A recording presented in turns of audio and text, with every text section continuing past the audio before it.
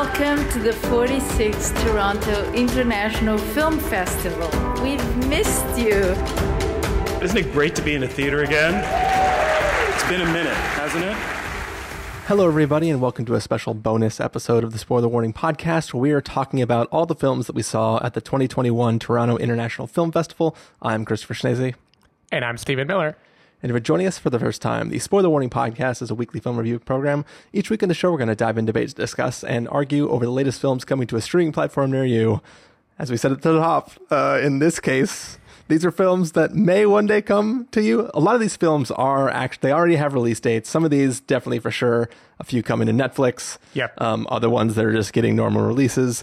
So this isn't completely obscure films, but there's also a lot of foreign films that we don't quite know yet. There are a lot. I think most of the, quote, premium screenings that we went to probably will have release dates in the next year, at least. A lot of the other ones, I have no idea, which is kind of the fun of these festivals, is they like force you into watching movies that you probably would have never heard of in your entire life, if not for the fact that you had to pick something and it was on the list. And that's the thing too, is for us, we broke this down into two selections of films. At first, we decided to do this pretty late in the game, so there were no more packages you could get for premium films. So we just settled for we're not going to see any premium films this year. And after we were done booking our 20 films, we realized that you could still buy individual tickets. And then it became a rush to try to find what was still left of the things that we hadn't already been able to book because they weren't the premium. So we definitely have a grab bag of all kinds of different films to cover, very few of them English. Yep. So yeah, I mean, I think in general, it was a fun experience trying to do this. I mean, what did you think of this festival this year, just overall? Yeah, so overall, the festival, in terms of the selection and everything, it was good. It still feels not quite as many clear hits as TIFF had 2 years ago when we attended in person. Yeah, and we got spoiled. That was one of those festivals where like it was just like every day there were 2 or 3 screenings that were like, oh yeah, this is definitely going to be in discussion come awards season. Whereas I think we are seeing the COVID effect a little bit now, where there are still films that people were excited about, but it is a bit more scattered. But I thought that feeling of having to kind of, what is it called, panning for gold or whatever, where like you're looking for the perfect thing. I thought that experience was kind of fun this year, in that almost every movie I watched, I had no concept at all of what it was going to be or what anyone thought of it or what buzz there was going into it. And I found that pretty delightful. I definitely, the digital aspect, Christopher and I are not in Toronto. We did not attend physical screenings. And I do believe, like Sundance, the digital screening thing causes a bit more mental load. It gets harder to do a bunch of movies back to back and maintain focus. But I thought the selection was fun and interesting, and the genres of the movies were very kind of unexpected. There were a lot of movies where the genre itself twisted halfway through in a way that I had no idea about. And I do think it surprised me more than Sundance. I don't know that it had more bangers than Sundance did, but it definitely surprised me a lot more. Yeah, I think for me, going through trying to select films to watch, especially when you have to like rearrange your entire schedule because you put a new film like right in the middle of a thing that was perfectly planned out. I think for me, I kind of, my rule was sort of like read as much the description to give me whether or not I'm interested in it. And if it sounds like remotely interested, bail out of the description and call it a day. Sometimes if I couldn't really get if it was something I was interested in and there was a trailer, I would watch the trailer that was there. But for the most part, it was kind of like, all right, if it's a thing where I know people, not I know people involved, but if I know of the people who are involved in making the film, sometimes I didn't even read the description, where it was like, oh no, we're definitely going to see this because of X. But yeah, so I had an idea of some of the concepts, but that also came with a lot of assumptions. And I'll say that this film definitely upended some of those, there's a lot of films that played with what your assumptions of with what it was doing as you watched the film. And I kind of enjoyed the journey I took on a bunch of these things. I definitely feel in that same boat, though, where this film felt, or this entire festival to me felt a little bit towards the middle, where there were very few things that I actively disliked. Most things I was like, yeah, that was pretty nice. I think my number is 2. I'm like 2.5. Yeah, maybe even 1.5. Yeah, there's definitely, I have, like, we're both sharing a document online with what we can go, so I'll have to go check my other doc later to make sure I understand what my rank, because I ranked the whole thing. I was like, screw it. I'm gonna stack rank all 28 films. But yeah, I think in general, there were a few things that I really, really liked. A bunch of things that I was like, yeah, that was nice. And then a few things that I was like, oh my God, I hate this movie. Yeah, one thing this year that kind of made it feel more frantic is I decided to have a tiny letterboxd review and a star rating after every movie.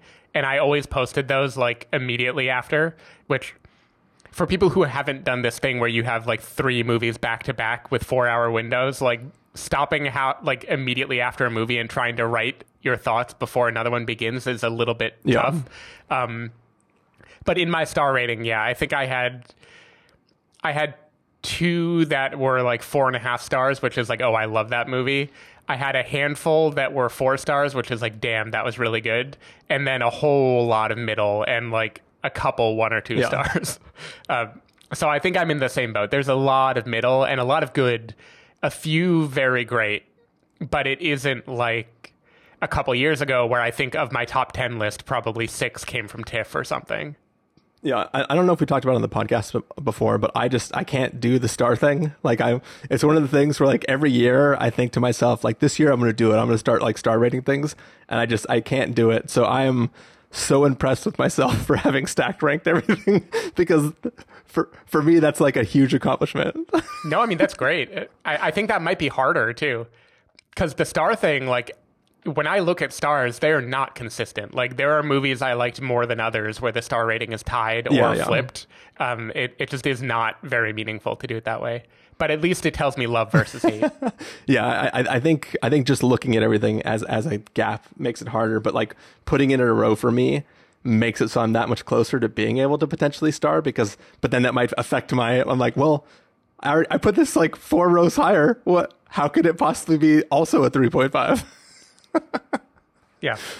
But yeah, anyways, we have a ton of films to get to, so we should probably stop keeping you waiting, and just get into this. We're going to go about this in somewhat mostly alphabetical order, if you count films that start with the as being T films.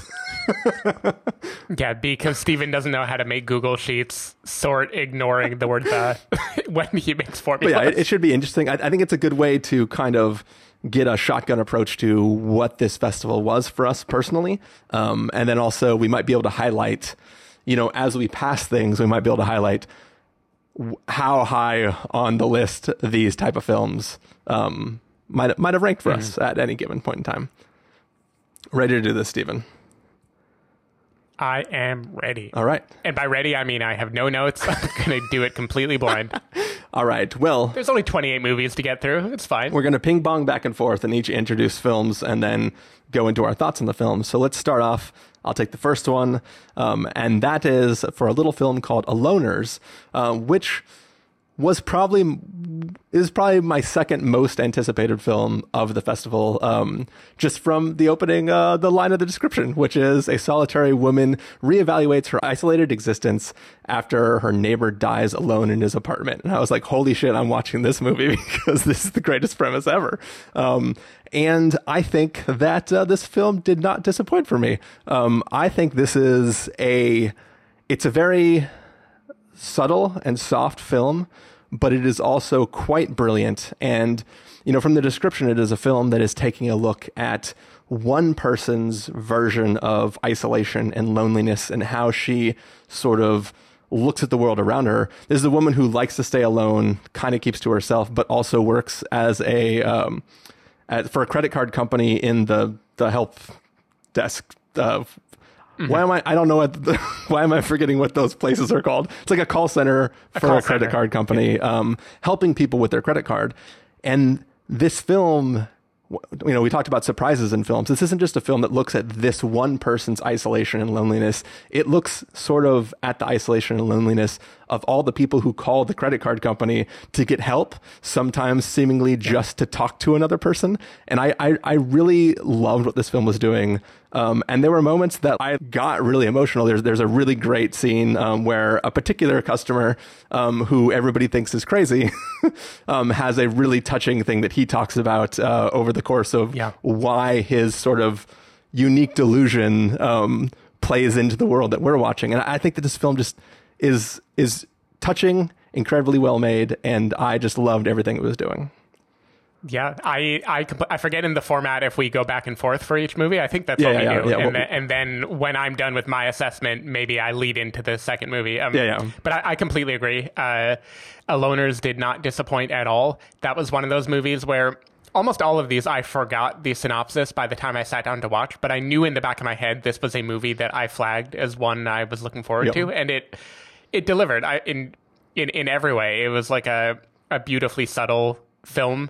I believe this was a directorial debut, which is really impressive. And it does have that feeling, though. It has that... People are going to make fun of me. I always make this comparison for so many movies, but Lost in Translation type feeling where it's just about like loneliness and isolation and about, a person drifting through the world. She knows exactly where she fits, but how to relate to other people is difficult. And I thought it was really beautiful many times. I remember the soundtrack made me get weepy on multiple occasions. It has really nice touches to it. I really enjoyed the character that you mentioned calling in. It reminded me of Safety Not Guaranteed a little bit. Like I kind of, it had that little dabble in the fantastical and what does the fantastical desire say about the headspace or the loneliness of the person who is experiencing it. I think the lead is just wonderful in this movie, and the main relationship that we watch unfold, I think, is just beautifully executed. And yeah, I really like this one a lot. It didn't disappoint. I think maybe it got a little bit of the festival bump for me because I adored this movie when I watched it. And probably if I were to rewatch, I'd be like, oh yeah, that was good. But as an early festival viewing, I was so into it. I mean, so day one for me was one film, and day two, which is where I saw this one, I believe, was 5 films. And still on a day of 5 films, I still was like, holy crap, I love this movie. And it also has just a brilliant final shot, which sort of like contextualizes the entire film that you've watched and where the character is at this moment in time. And I really enjoyed that. There's this thing that she does where she goes and eats ramen alone and watches a video of somebody eating ramen while she eats ramen. And I don't know why, but every time it just made me giggle. Just the idea of somebody like just being alone, but watching a video of somebody else being alone doing the same thing. That for whatever reason, that just tickled me to death. Yeah, I really like that touch. And I think just overall, I like the feeling that this movie shows is a person who is not cold or angry or hateful, but who just also has no...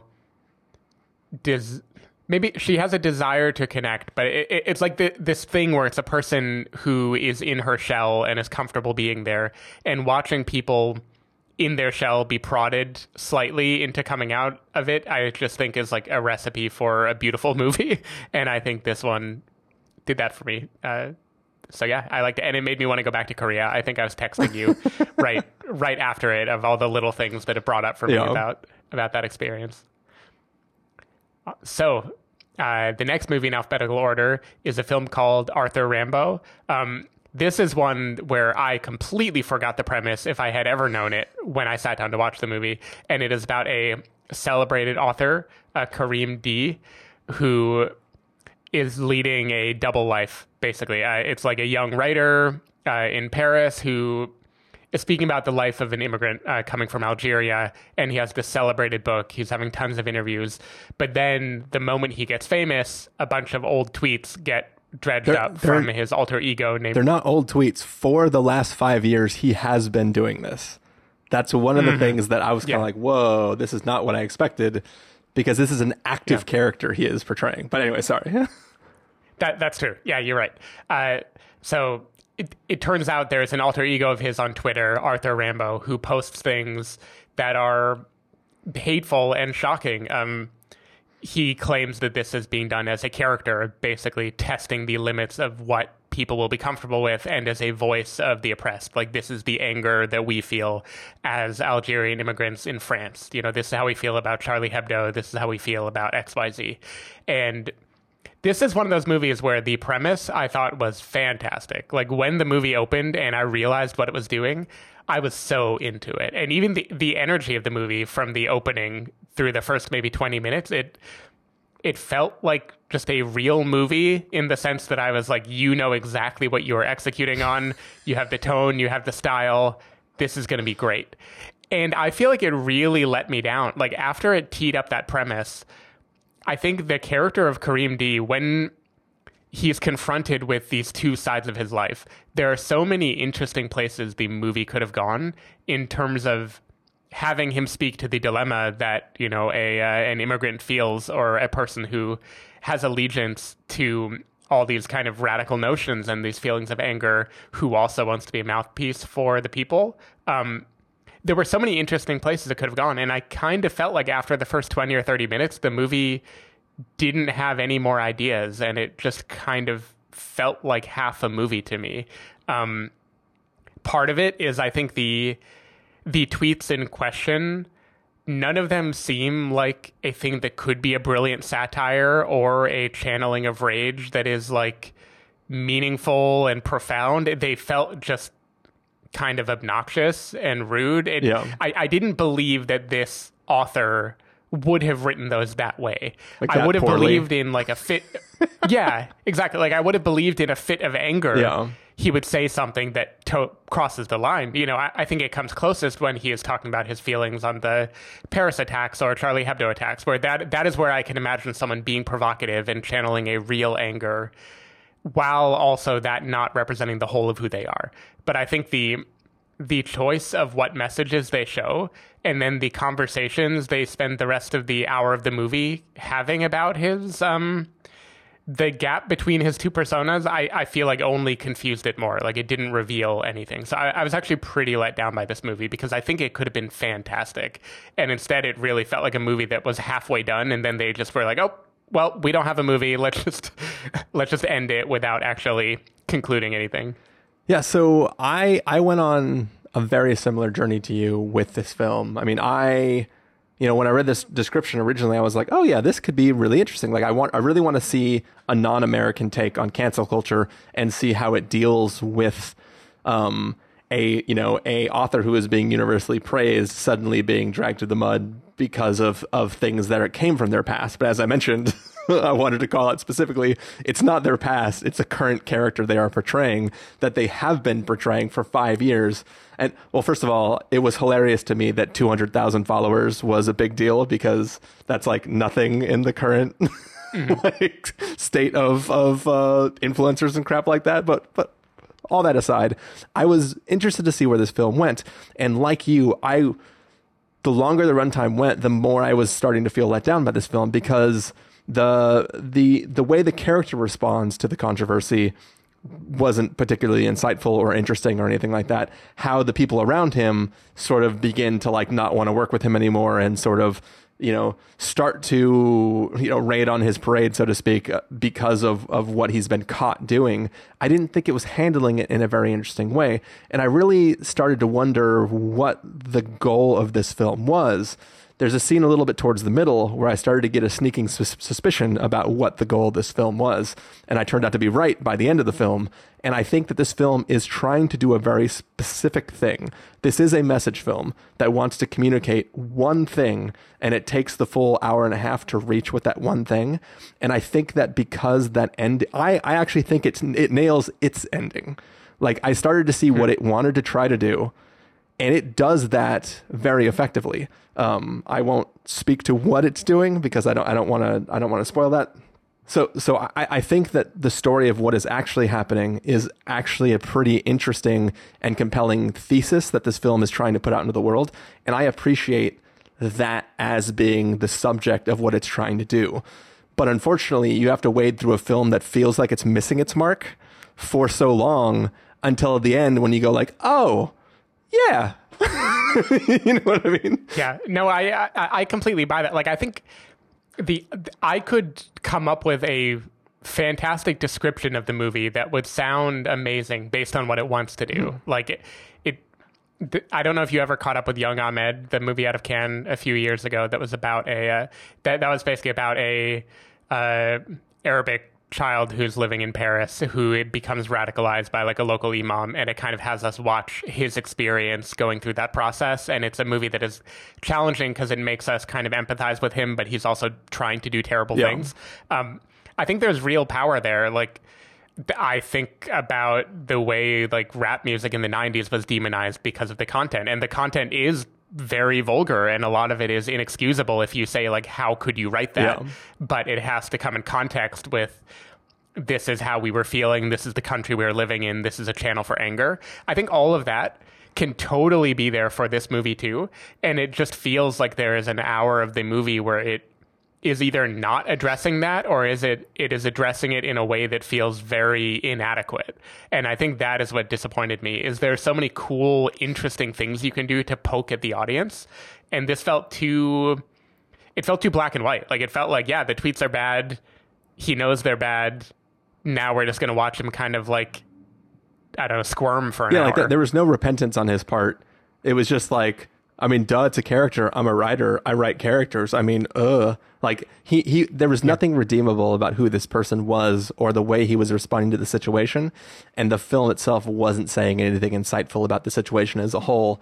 And it wasn't doing those things that you said it could have done. So definitely, like, I felt let down by it a lot too. But I still like that stamp right at the end that says like, but this. Yep. But yeah, speaking of but this, let's move on to a little film called Bergman Island, which is, you know, there's nothing that film people like more than films about film people wanting to make films, Sure. who are obsessed with film people. So Bergman Island is the story of two writers who are a couple, and they have made their way to this island that was the home of Ingmar Bergman and the place where he made something about a marriage. Stories, thoughts on a marriage. What the hell is it called? Scenes from a marriage, which is now an HBO series or whatever. Yeah, it's Jessica Chastain and Oscar Isaac are going to do it. Yeah. I think it literally just started this past week. Look at that synergy, but not really. But essentially, there's these two couples going to this island and, you know, going on tours, like thinking about Ingmar Bergman and writing their screenplays. And then at one point, one of them wants to walk through their outline with their partner to talk about the film they are trying to make that they are stuck on. And then, you know, the lines of what you are watching might slightly be blurred. If you can't tell from this intro, hated this movie. Oh boy. I know that I'm sure all the critics are going to love it. I'm sure people are going to think this is so great, but I couldn't stand it from the second it started. And I was just I was offended by the sensibilities of this film. And I'll just say that, and I'll pass it over to Steven to say nice things about it. Wow, yeah, this is going to be the first real good old-fashioned disagreement we've had in a while in terms of like the word hate getting thrown out, because I love this movie. And before you think, oh, well, that is because you need to know the films of Bergman in order to understand it, and the whole movie is built around understanding him, I've only seen one thing Bergman ever did, and it was Scenes from a Marriage, and I don't think that is really representative of his style. But it's the same house, Steven. Right, and that means very little to me. The Scenes from Marriage is fantastic, and you should definitely watch it and then be depressed for like 2 days. Yeah. But anyway, I just loved the playfulness of this movie. So there's some context I knew going in. I knew Mia Hansen-Løve had been with Olivier Assayas for like 8 years, and they had a kid, and then they recently split up. And so this is very clearly autobiographical of her, and Tim Roth's character are clearly supposed to be herself and Olivier Assayas. I don't really know how to explain what I loved about it. I loved from the start, I thought the tone was perfect. It felt very carefree and interesting, and I thought the character at the center, Vicky Creep's character, is just great. Like, I liked her sensibility. I liked her kind of inquisitive, kind of free spirit attitude. And when it became a movie within a movie, I fell so hard for it. I loved the movie within a movie of this. I love Mia Wasikowska. I loved everything that movie within a movie was doing. I thought it was just... It's not even a movie within a movie. It's a character going like, let me tell you about the movie I want to make. And then you're just watching a different movie. Yeah, no, I think it's her... There is clearly subtext here to me about the couple's relationship, what goes unsaid, and then the things she is imagining in her head and forming a screenplay around, which is kind of like an expression of what could have been or what she's feeling inside and how those tie together. But I can't say beat by beat why this movie is great. I just had a big fat smile on my face when watching it, and I thought it nailed everything it was doing. Like, I was very, very into this movie. And yeah, I don't know when it came out, which for me, it was the 10th movie I watched in the festival. It was my favorite I had seen so far. It is not still my favorite one, but I was a big fan. So, hey, take me and Christopher as what we are. Dude, I also thought immediately you would hate this movie. I am not saying that other people should also hate it. It's just one of those things where, like, the second it started, as soon as somebody was like, don't you know we're on the island where Bergman lived and wrote all his shit? I was like, I just know I am not going to like what this movie is doing. And then it's like, people, like, we've talked about this in other films where, like, I don't have to like a thing that you like a character in a film likes, but when you can convince me that you like that thing and I see your passion for it and I see what it means to you, I can fall in love with that thing momentarily as I see the love that comes from you for that thing. I don't believe these characters love Bergman other than that. No, I don't think they do. So it's like the whole, like, I just disagree with the whole entire premise of what I'm watching. Like, what I think, though, and my bona fides are so bad that I have not really seen any Bergman movies. Like, it's pretty, I should be a better snob than that. Yeah. But this movie is nothing like a Bergman movie from what I know about his style. Like, I think the fact that Tim Roth's character is really into Bergman, but he is not the center of the movie. And I think Bergman is very much austere, and the characters are often kind of depressing, and there's a coldness to it, and it's beautiful, but in a kind of distant, arty way. And I feel like this movie is rebelling against that, where the woman at the center, or woman plural, because there's multiple versions of her in it, are trying to say, let's do something about real connection instead. Like, let's cut the bullshit. And I kind of feel like this movie is specifically pushing against the headiness that, let's say, the guy who made Personal Shopper might have had while he was married.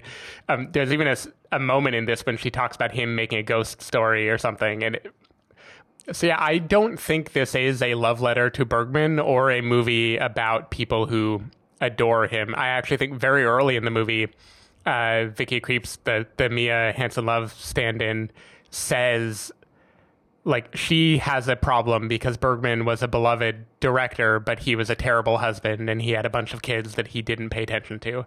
And she is kind of asking, is it possible to do both? And I think this movie is kind of veering in the other path, where it's like, we're in this area where there is this adored director that people flock from all over the place to celebrate him. But what does love look like? What are the other things that, like, he didn't do? And how can I approach that in a very different way? So that was what I took from it, at least. And it is dumb for me to say that, having not seen the vast majority of Bergman movies, but I felt like it was not a, like, oh, this is us worshiping this director. I felt like it was what would a woman who has a completely different take on these themes feel when she is married to a man who is, like, revered, but he's kind of an auteur asshole. Yeah. That was what I got. And I don't necessarily think that it was trying to do the stuff that annoyed me. I was just annoyed anyways, if that makes sense. Like, and I also have a very, very different connection to celebrity. Like, you know, I used to go to a lot of concerts, and it would be really small shows, and a lot of times the band would just be like, we're going to be at the bar, come say hi. And I've never once thought to ever go up to the bar and be like, hey, I like your music, right?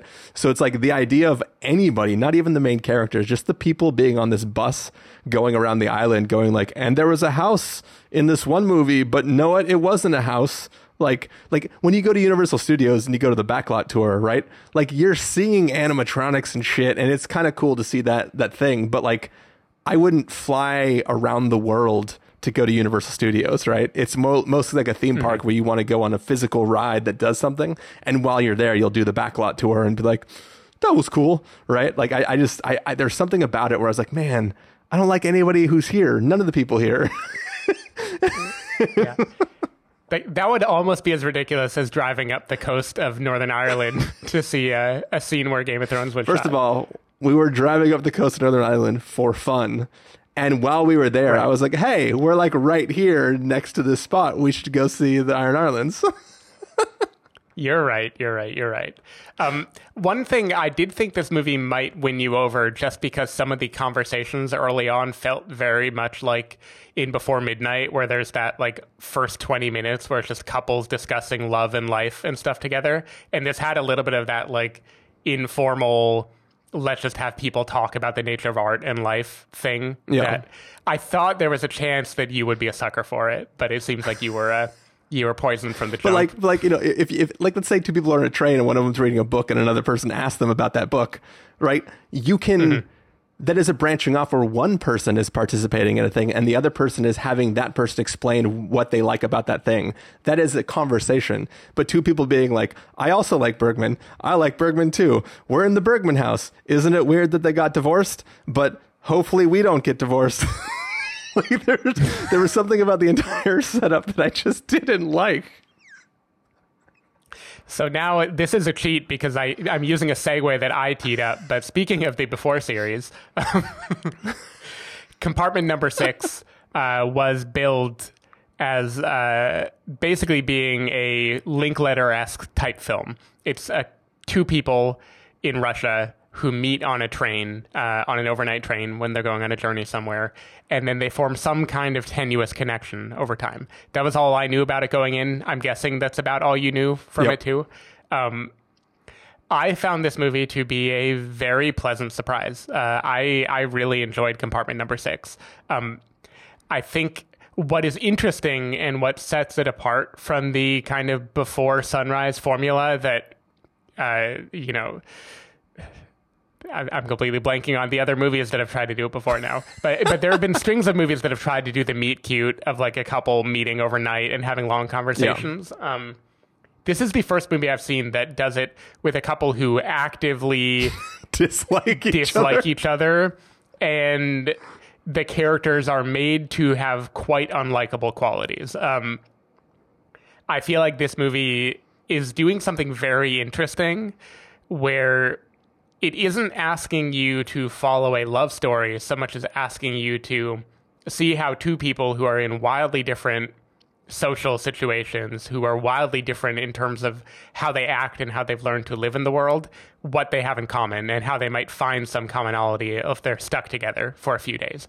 I don't want to spoil too much about this movie, but it was teed up as Linklater-esque, so I think it's safe enough to say that there are at least some hints at romanticism in the movie. I think, like Lost in Translation, it would be just as good, if not better, if they removed those hints altogether and just made it be two people getting to know each other. But when it is them getting to know each other, I thought it was lovely. It kind of like Aloners, there is definitely a sense of how lonely life can be when you are by yourself, you know, when you're flowing through the world on your own and you have no one to really connect with. And this hit a few of the same emotional beats there. I think it was very fun and playful. The way that the male Russian character kind of warms up to this Finnish character over time.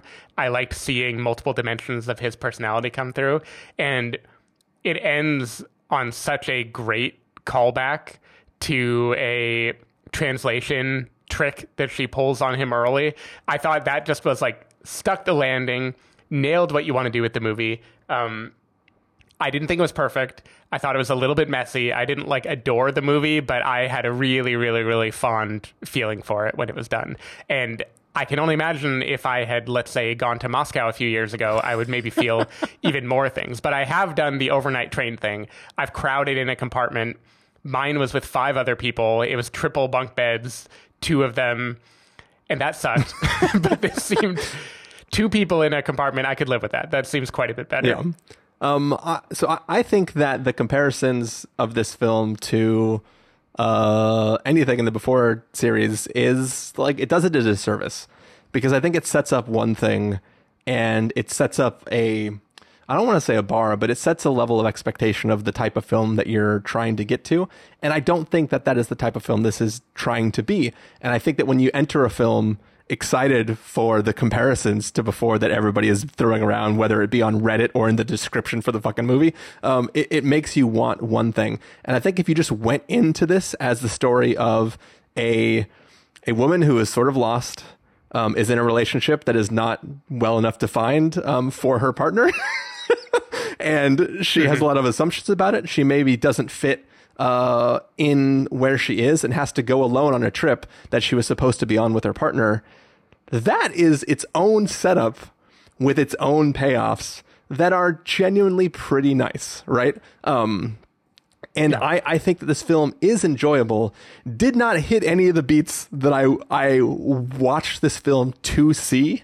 So it took me a little while to sort of acclimate to it. But I think that the Russian guy really steals the show in this film, because I think the woman that we're following, like, she is supposed to be kind of the hero of the story, right? Like, she is causing the events to take place. She is, trying to make things work, trying to find her purpose, and she encounters this random person who, the first time we meet him, like, she finds the compartment she's supposed to stay in. There's this guy who's just eating sausages and a pickle, and before she can even put her bag down, he has opened a bottle of vodka and taken 5 shots. And it's like a hero. Like, if you are about to do a cross-country train drive that's going to take you multiple days, this is not the person that you want in your bunk. And like, the way that they build to have sort of this begrudging, like, camaraderie as they are on this journey, and the way they sort of play into each other's needs for the trips that they are on, is an interesting story. And as Steven said, this film fucking nails the landings. So good. So good at that ending. I mean, what I love about the ending is it is not only a callback to one thing early in the movie, it is also a resolution to another thing it teed up. More like it's just like, oh, yeah, perfect. Perfectly done. Yeah, like that is beautiful. And I think that, like, I was kind of like middle of the road on this film. Like, I was like, yeah, it's nice. I liked every time the guy showed back up. If he had disappeared for a little bit of time, like, I was enjoying the what was happening to these 2 people together in the environments, and the way he tried to play off this stranger that he hadn't seen. Like, the main character doesn't know she can trust him. Probably shouldn't trust lots of people on this trip. But yeah, like, seeing them play together, especially when, like, like, no matter where they go, no matter where the train stops, he always has a car. Mm-hmm. And you shouldn't get in that car, but you're gonna.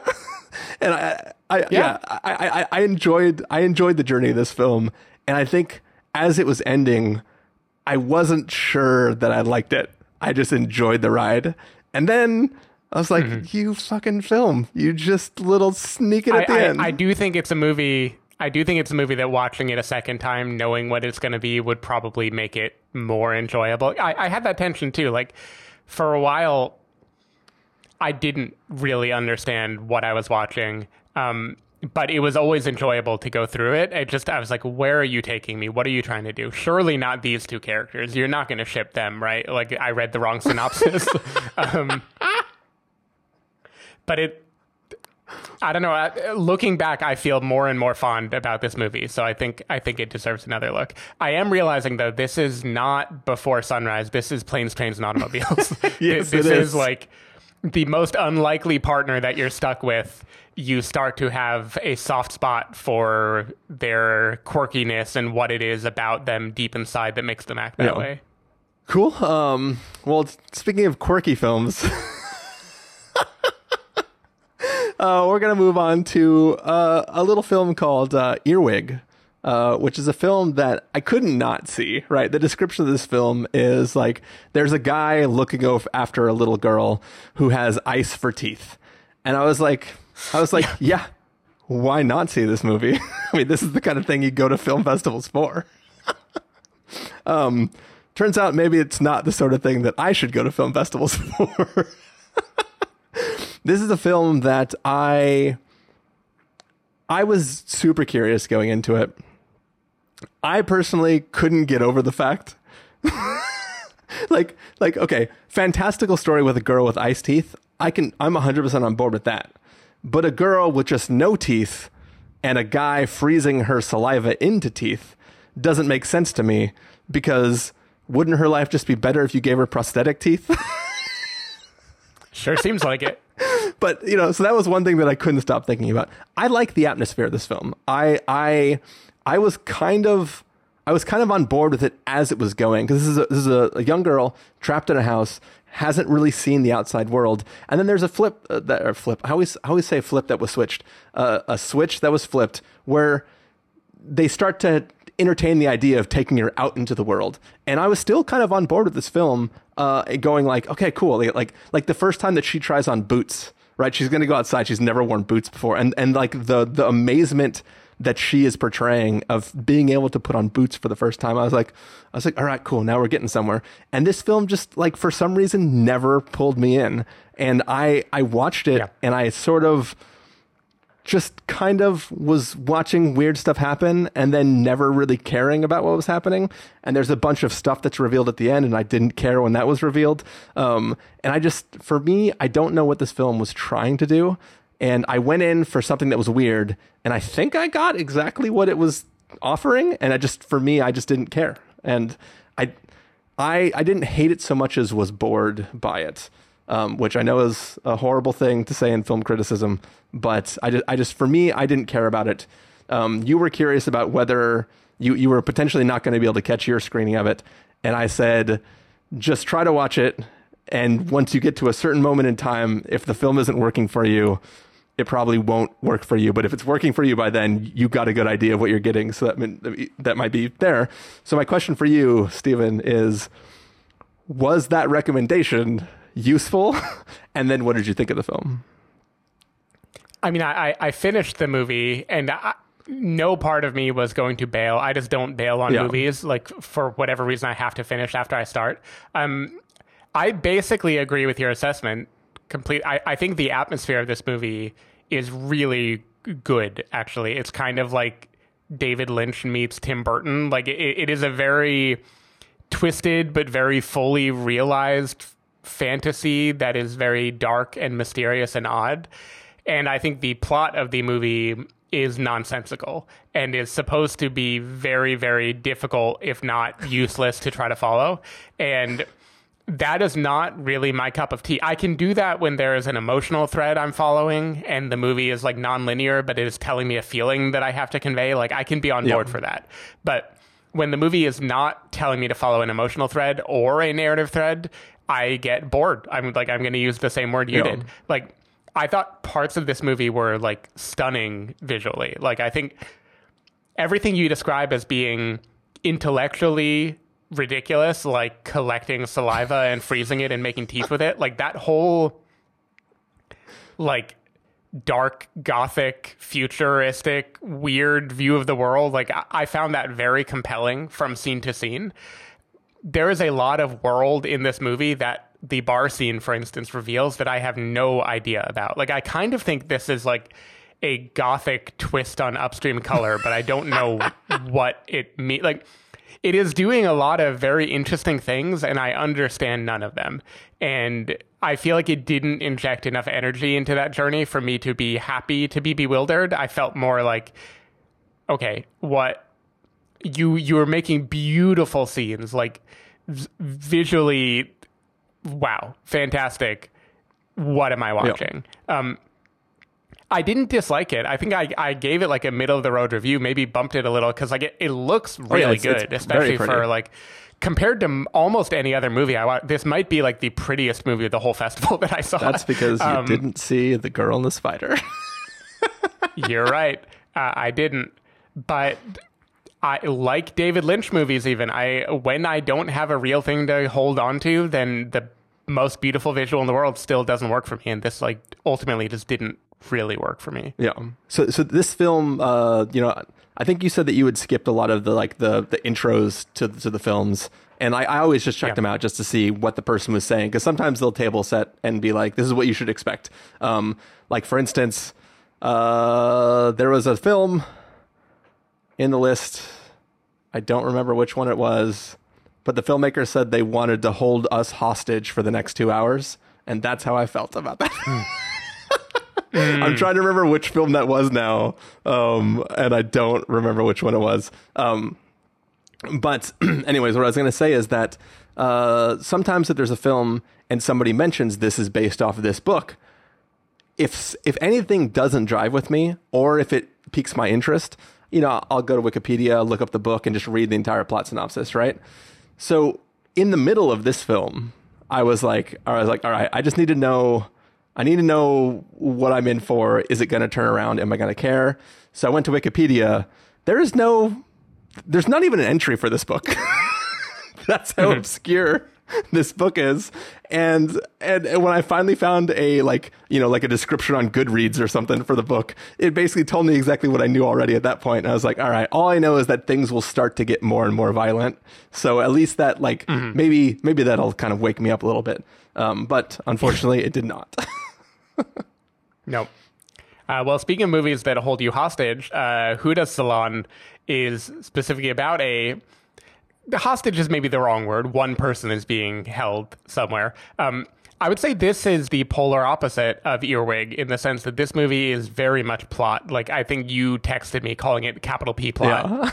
and I definitely agree. This is a movie that from the get-go you are like, all right, I know exactly what I'm watching. I know what you're doing. Let's see where this ticking time bomb goes.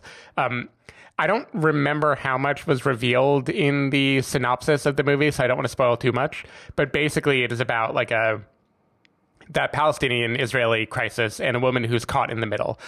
Kind of classic narrative about like there are no winning sides when you're in a place that is reduced to ruin. There's the Palestinian freedom fighters and there's the Israeli police, and both of them are terribly exploitative to this person who is just caught in the middle trying to live her life. I thought this movie was energetic. I was into it for a while. It didn't really pull me in that much, and I think it is that kind of like Arthur Rambo, this movie has nothing to say that it hasn't said in the setup.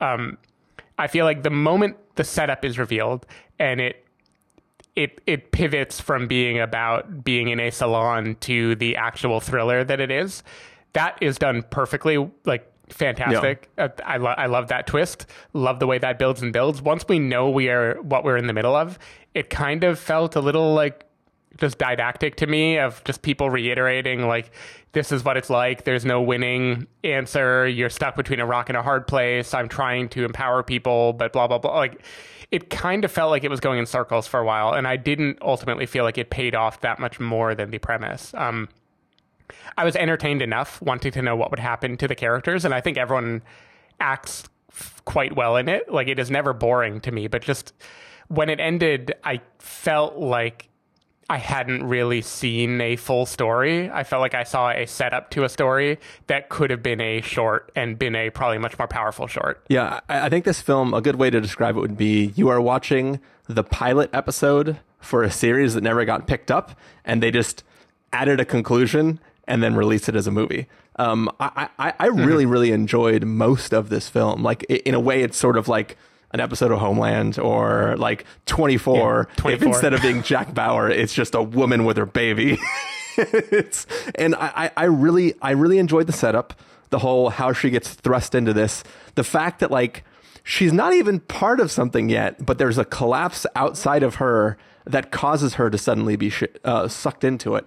And I think that like this juxtaposing her fears about what could happen, and then like Huda in the actual interrogation room, the way she plays with whether or not she has power in any given scene, I really liked the way those scenes were like just the setup for those scenes and the dynamics at play between those different groups of characters.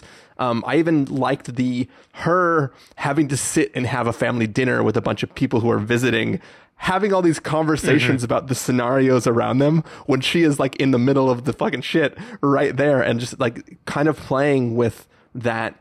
I thought it was a really well like conceived of tense thriller.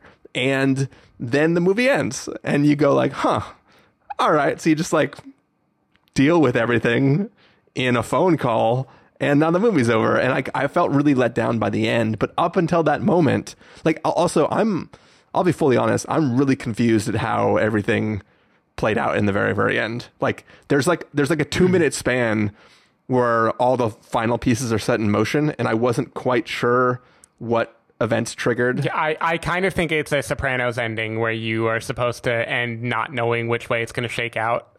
And it is about like the impossibility of winning. I want to be clear, by the way, I'm not like both sidesing the Palestinian crisis. It's more like when you are in a place where everyone is reduced to fighting for their lives, then the ability to trust anyone doesn't exist anymore. And so no matter where she falls, she is screwed as an individual in the system. Yeah. But I would 100% watch this show if it was a show, because I think it's well made. I just think that the way the story resolves is not in line with the quality of what it is up until the very end of the story.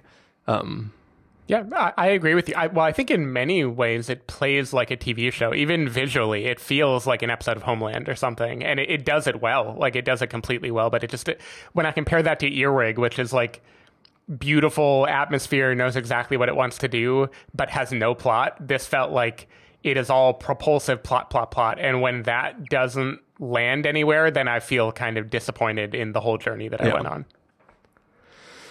Cool. Well, speaking of journeys, can we do a segue for everyone? I think we can. Well, there's got to be a way to do it. Don't stop. But anyways, so speaking of journeys, that was my Sopranos callback also. Gotcha. Well, the next film we're talking about is a film that I'm going to pronounce incorrectly, even though we talked about it right before recording. This is Untergalde. Untergalde, which is a Romanian word that means like between two rivers or banks or something like that. I think so, but I think it is like a region of Romania. Okay. Anyways, basically it is this group of humanitarian aid workers who, what they do is they load up a bunch of cars with supplies and stuff like that, and they drive around the Romanian countryside and give supplies to like elderly folks that live in remote areas of just the land. And this one particular car of people might get stuck in the mud along the way. And it's sort of the story of their journey and kind of what happens overnight as they try to wait for people to come get them. This is a film that I think is, first of all, Stephen and I watched a bunch of different films in different orders, and we texted about different things. And we were texting about certain things, and until we saw a film that we'll talk about a little bit later, it was funny to me that like all the films that take place in other countries, like beautiful, pristine land, everything looks amazing, and then we watch one film set in Montana and it just looks like trash. Just like nothing is as beautiful as all the other countries on the planet, because just their landscapes just have something that we don't have here in the United States. But then something flipped that on its head, and something portrayed Montana in a very beautiful way that I thought was kind of amazing. But anyways, digressing here, I think this film is incredibly well made. I think it's well acted. I love the script of what's happening. I love the interactions between all the characters. I had a really great time watching this film, and everything about it is great. I think by the end, part of me in the back of my head was going like, so they kind of just went and then came back, and then that's the story. Like, part of me was like confused at like there wasn't a real conflict there. It was sort of just a film where you're watching people go out and do their thing, and they get stuck a little bit, and then everything's fine. And I think that part of that let me down, but I can't help but really enjoy the moment to moment of this, especially when they pick up the older guy. He really ingests a lot of, I mean, he does ingest conflict, but also some humor and kind of just some real heart too, as certain characters portray him, and like, not portray, certain characters see him and view him and act differently towards him based on their sort of own personalities. But I really enjoyed this film, and I had a good time with it. And I think it has I don't even know what genre it is, because it's kind of an adventure film, but it's really just like a bunch of people sit in a car, and then some of them know each other and some of them know each other less, and you're kind of just watching these dynamics play out between characters. But I found it incredibly engrossing the entire time, and by the end I still kind of questioned what I watched, but I can't deny the beauty of the environment and the like way this film was pulled off. So I'm glad that you also really like this movie, because I can't explain it either, but I think this is a brilliant little bottle film. Like, it is like piercing. It's unpredictable. The genre is unclear.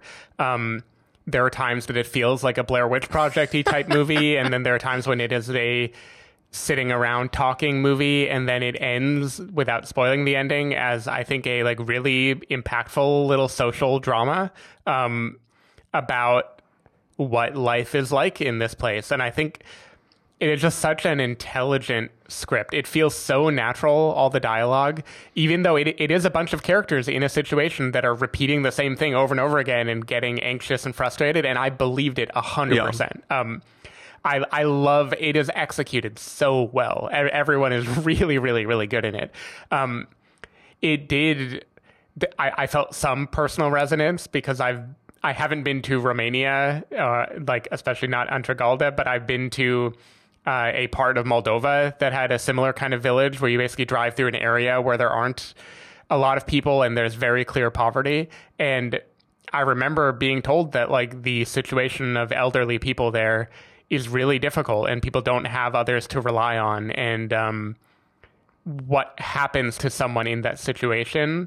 Like, I think this movie ultimately is a genre riff on what it would feel like to be a humanitarian worker in a place, and the competing feelings you feel about that, where you want to help people, you think you're being noble, but the reality of helping people is so much messier and more uncomfortable than the savior complex that you want it to be when you go into it.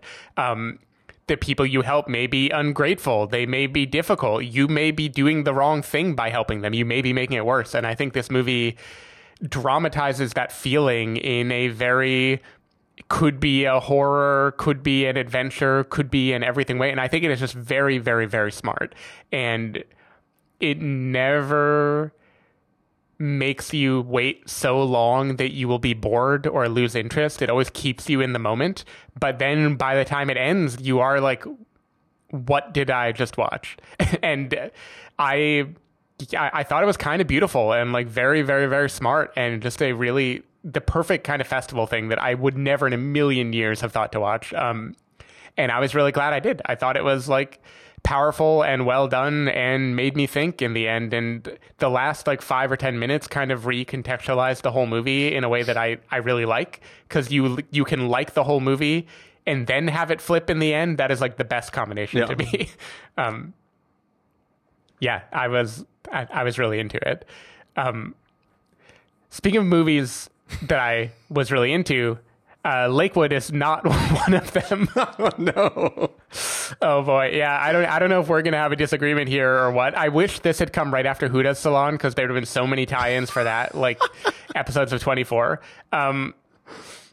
So what I wanted to say about Lakewood is 2021 has given us a few movies that like have really eloquently tackled the emotional impact of mass tragedy events. You know, Mass out of Sundance was a movie that we both loved a lot, that is about parents discussing the aftermath of a tragedy and trying to grapple with it in like a really direct way that felt very refreshing and powerful.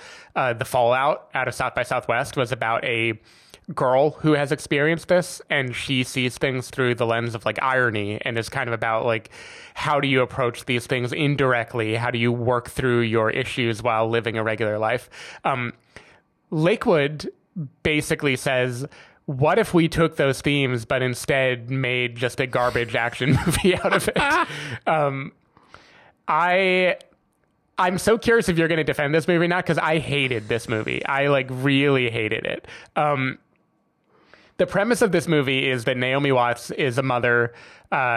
She's out for a run, so she's like miles away from civilization, when she learns that the school that her children go to, the high school that her son goes to and is connected to an elementary school her daughter goes to, is involved in an active shooting incident. And it is a chaotic, very similar to a movie, The Guilty, that we'll talk about later. It is a chaotic film that is all through the lens of someone who only has a phone, can only call people, can only try to figure out information through competing sources. And it is about like the desperation, the hopelessness that you would feel in that situation. I can write so many bullet points of why this should work well and is about all the feelings you would have in a tragedy, but I felt like it was exploitative and manipulative, and it tries to make her into like fucking Jack Bauer in the last 30 minutes in a way that I was so angry watching this movie, how it took like a powerful subject and turned it into like an adrenaline rush thriller. I feel like Naomi Watts is never, I don't blame her, but her character, it is never believable how she reacts to situations, how she parses information, when she decides to be angry, when she decides to fight back, when she doesn't. The whole thing, I just kept wishing I was watching Mass instead, or The Fallout. Like, it was not a flattering comparison, and I was really disappointed because I was looking forward to this movie, and I felt like it was just really, really, really shitty. So I won't try to defend this film, but I will try to talk about stuff it does well. I think, in general, I think any film that deals with mass tragedy that doesn't try to make it a war film, that centers on people outside of the event looking in and doesn't glorify the shooter in any way, I think is a positive move, and I think is a good step. Like, you like it better than Elephant, basically. Oh yeah, I hated Elephant. And I think that this film is doing that, right? Like, it is looking at this event from a woman that only has a phone, as you said, and who can't see any details. Like, she can pull up the news on her phone, but if she's got to make calls, she can't watch the news there. Like, I like that premise. I like that sort of situation. Forget about how far she has to go to get there and how long it's going to take her and whether or not she can get lifts. Screw all that crap, right? Like, but just the premise of, I have been out on this jog, have suddenly been clued into the fact that something horrible is happening. I don't know the state of my children. I need to figure out what's going on. I liked that, and that felt emotionally resonant, and I liked what it was doing. I also liked the slow build of this film. I mean, I am one who is fine watching trailers. I don't care about being spoiled for the setup of films. Like, part of the thing that's like crazy about going to a film festival is like, you're watching 30 things that you have no idea what you're about to watch, right? Like, some of these things are things that I probably wouldn't have gone to theaters to see if I knew what it was I was seeing. For you know, whether that's a good or a bad thing, that's a completely separate argument. But it's just like, generally, I like to say, like, I'm watching this film because it sounded like a good, interesting premise. This film, so what I was trying to say is that, like, you know that this is a film that's going to involve an active shooter situation, right? Like, that's what you are watching to see. But the way it slowly plays with her being on this run, and you're like, a cop car goes by. You know, cop cars go by all the time. And then later on, 3 of them go by. And then she's calling to get the status of her parents' car that she's supposed to pick up from the shop. And he's like, yo, you should probably come back later in the afternoon. I don't know why, but the cops have the street blocked off. And it's the slow build of her waiting for her to realize, you are watching a film where she's going to be connected to a school shooting. So you are waiting for her to figure it out. But I like the way the tension slowly builds, and she slowly starts to go like, wait, you know what? I'm finally realizing that helicopters, police cars, blocked off streets equals something bad's happening. And then when that kicks in for her, I like that setup. I like that build. I like what's going on. I like that we're outside of the school. That's not important. What I don't like is that this film thinks it's fucking clever. Mm-hmm. There is something you see in literally the opening shot where like the first notes I wrote down were, this thing means this is going to be the thing. Mm-hmm. The film purposely wanted me to see that and think that, and then it's going to fuck with that later on. And I think the way that it messes with that and the way it tries to do that doesn't make any sense. Like the police in this imaginary world are the stupidest detectives in the world. If they go like, eeny, meeny, miny, mo, yeah, let's go investigate this thing. Right? It doesn't make any sense. I will admit I hated the movie more when it was in that part, and I thought it was going to stay there. I was like, I am genuinely angry with how you're handling this material. Yeah. That anger just didn't subside later when more plot turns But I think for me in general, I think this is a good example of a COVID film. Because we've seen a lot of films, especially at festivals this year, where it's like, clearly this idea started as we're in COVID, what can we shoot? Let's do this thing. And everything feels just sort of COVID-y. This film feels like if it came out 5 years ago, it would be exactly the same as when it came out right now, right? Like, we know it was shot during COVID, but it feels just like a one-person, one-location film and not we can really only film with one person. We'll put everybody else on phones. Like, it feels natural in this setting. So to me, I was appreciative of you're a COVID film. It doesn't feel like a COVID film. Like, congrats. But I think by the end, it felt very, very standard, traditional, and the twistiness of where it went felt kind of annoying. I don't care that she becomes Jack Bauer. I think the certain set of skills she has was kind of funny to me, honestly. But I think I enjoyed the beginning enough that I enjoyed the film kind of overall. I didn't hate it. But it definitely wasn't something that became it got bumped up by things that I actively disliked, if that makes sense. Yeah. Hey, I'm glad you didn't hate it. For me, this was the actual last ranking thing in the festival. For me, I was like, I think it doesn't help that I was comparing it to movies that do such a sensitive, interesting job of dealing with the subject. I just felt manipulated and annoyed. And then I felt like it wasn't even pulling off the blockbuster-y version of it. That also had problems, and I was just actively very annoyed at this movie. Sensitive it is not, but I think non-exploitative it is. Yeah, I mean, sure. Exploitative is a tough word to bring up when we've been living with mass shooting events for so long. It is a part of the culture. There's no reason it can't be 24/5. Yeah.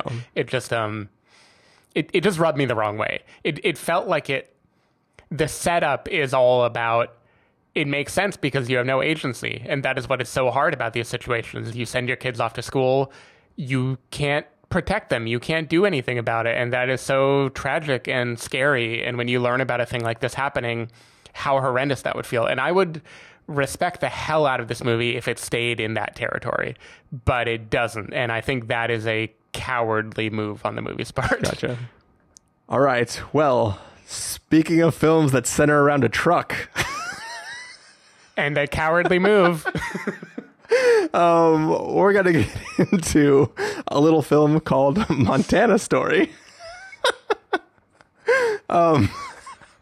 Essentially, this is a story about a young man whose father is incredibly ill, seemingly not COVID. He has had a stroke, and he's sort of coming back to sort of deal with his father's affairs because his father probably doesn't have that much longer left on this earth.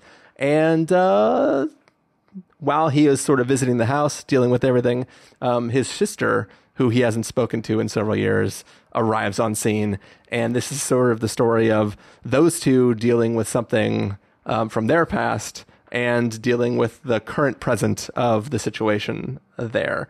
This is a film that I thought for most of the film was just fine. I think that this film didn't have a lot to draw me in. It was just kind of nice. And I think that by the end, even though I know exactly what's going to happen, I still can't get away from the fact that it still works for me. I mean, Montana looks like trash through the whole movie, and that's really just a damn shame. But the film started, I didn't like the lead. I didn't particularly feel like anything interesting was happening. It all felt very surface level, like, you know, the bank's gonna take our stuff and blah, blah, blah. We got to deal with it. But I think once we get into the backstory of these siblings and their relationship to the father and the way the environment brings all that to a head, it worked by the end, where it's like by the end I just couldn't be like, I can't hate this movie because I don't want to say it stick the landing, but it brought me enough emotional heft by the end that I was like, I can't deny that I was moved by what this film was doing, even though it is slightly manipulative. But yeah, so that's kind of how I felt about it. Yeah, no, I'm right there with you. What I called this, it's a wait for rental Sundance-y drama with a must-see Haley Lu Richardson performance. And I think, yeah, the central character, he does his job as well as he's supposed to, because he's kind of a foil type figure. He's not really supposed to be the character that we completely empathize through. I think it is a very classic indie drama about an estranged family that went through some shit. We reveal over time what it is about their past that they are feeling. Lots of movies have tackled this specifically around the death of a parent that you had complicated feelings for. Even Magnolia, right? Like, there's lots of things where this happens, and it is kind of a well-worn trope. I think this movie does it well. I think it's well acted. It is powerful in spite of itself, like you said. Like, you know where it is going, you know what it's going to do, but it still hits pretty hard. I think it's a little too on the nose. There are a few places that the characters just say how they're feeling directly, and I think it'd be a better movie if they didn't do that. And there's also a caretaker character in this movie who I feel like is being given a little bit of the, I am going to be the supporting character who dispenses wisdom and solves all your problems for you effect, and the movie doesn't use him to great effect. I feel it has a lot of tropes, and this is a kind of tropey movie that just happens to have really damn good actress in it who sells all the material, and ultimately I liked it more than I disliked it. But it was one of my more excited films at the festival just because of Haley Lu Richardson, and I was definitely a little let down compared to what I thought it could have been. But she's great in the movie, so watch it. It'll work on you. It's going to do what it says it's going to do, and then we'll all go home. So you're saying it was no Columbus? Yeah. Yeah, I didn't think it was quite a Columbus, no. But she is good. She's as good as she is in anything. And that's all you really wanted out of this movie. It didn't need to be a masterpiece. So the next movie on the list, God, what is my segue going to be for this one?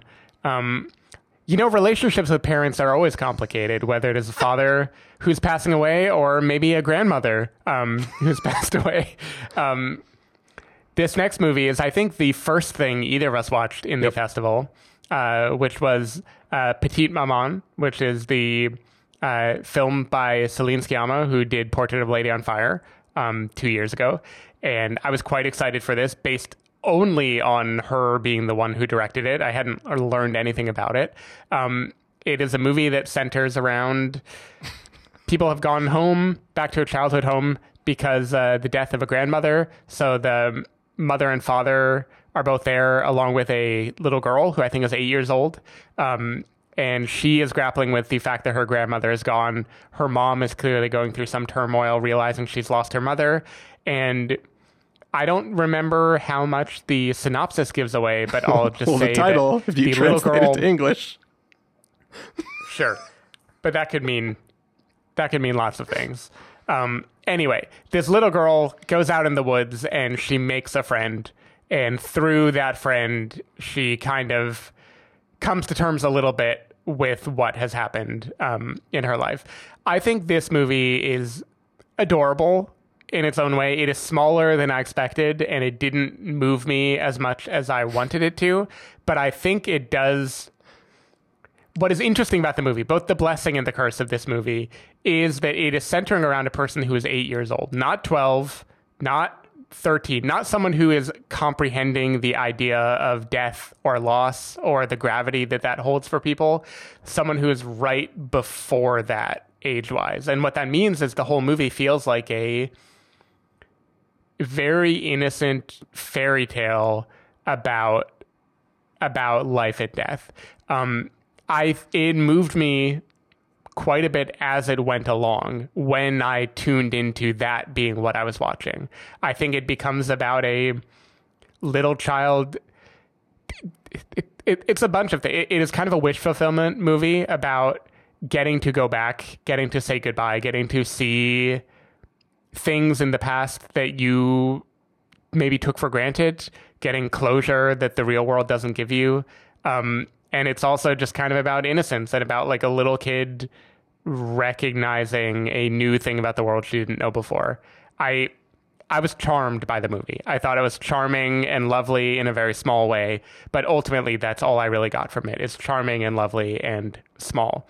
It definitely didn't blow me away the way Portrait of a Lady on Fire did.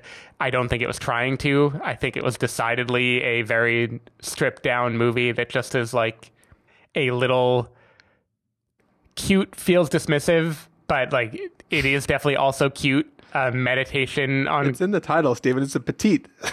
Yeah, it's a petite film that leverages identical twins to great effect. Yeah, I liked it. I didn't love it, but I was thoroughly charmed by it. Are they actually identical twins? I think they are. Okay, because there's definitely scenes where I was like, all right, which one is which? Yeah.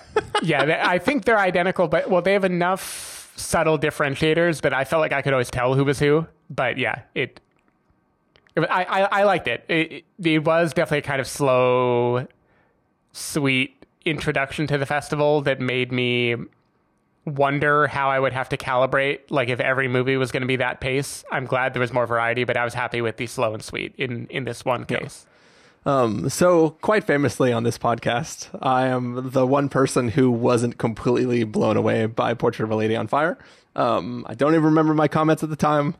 Unimportant. So I just want to say that for the record, I read nothing about this film, but I was like, Portrait of a Lady on Fire, we're gonna watch it and we're gonna talk about it.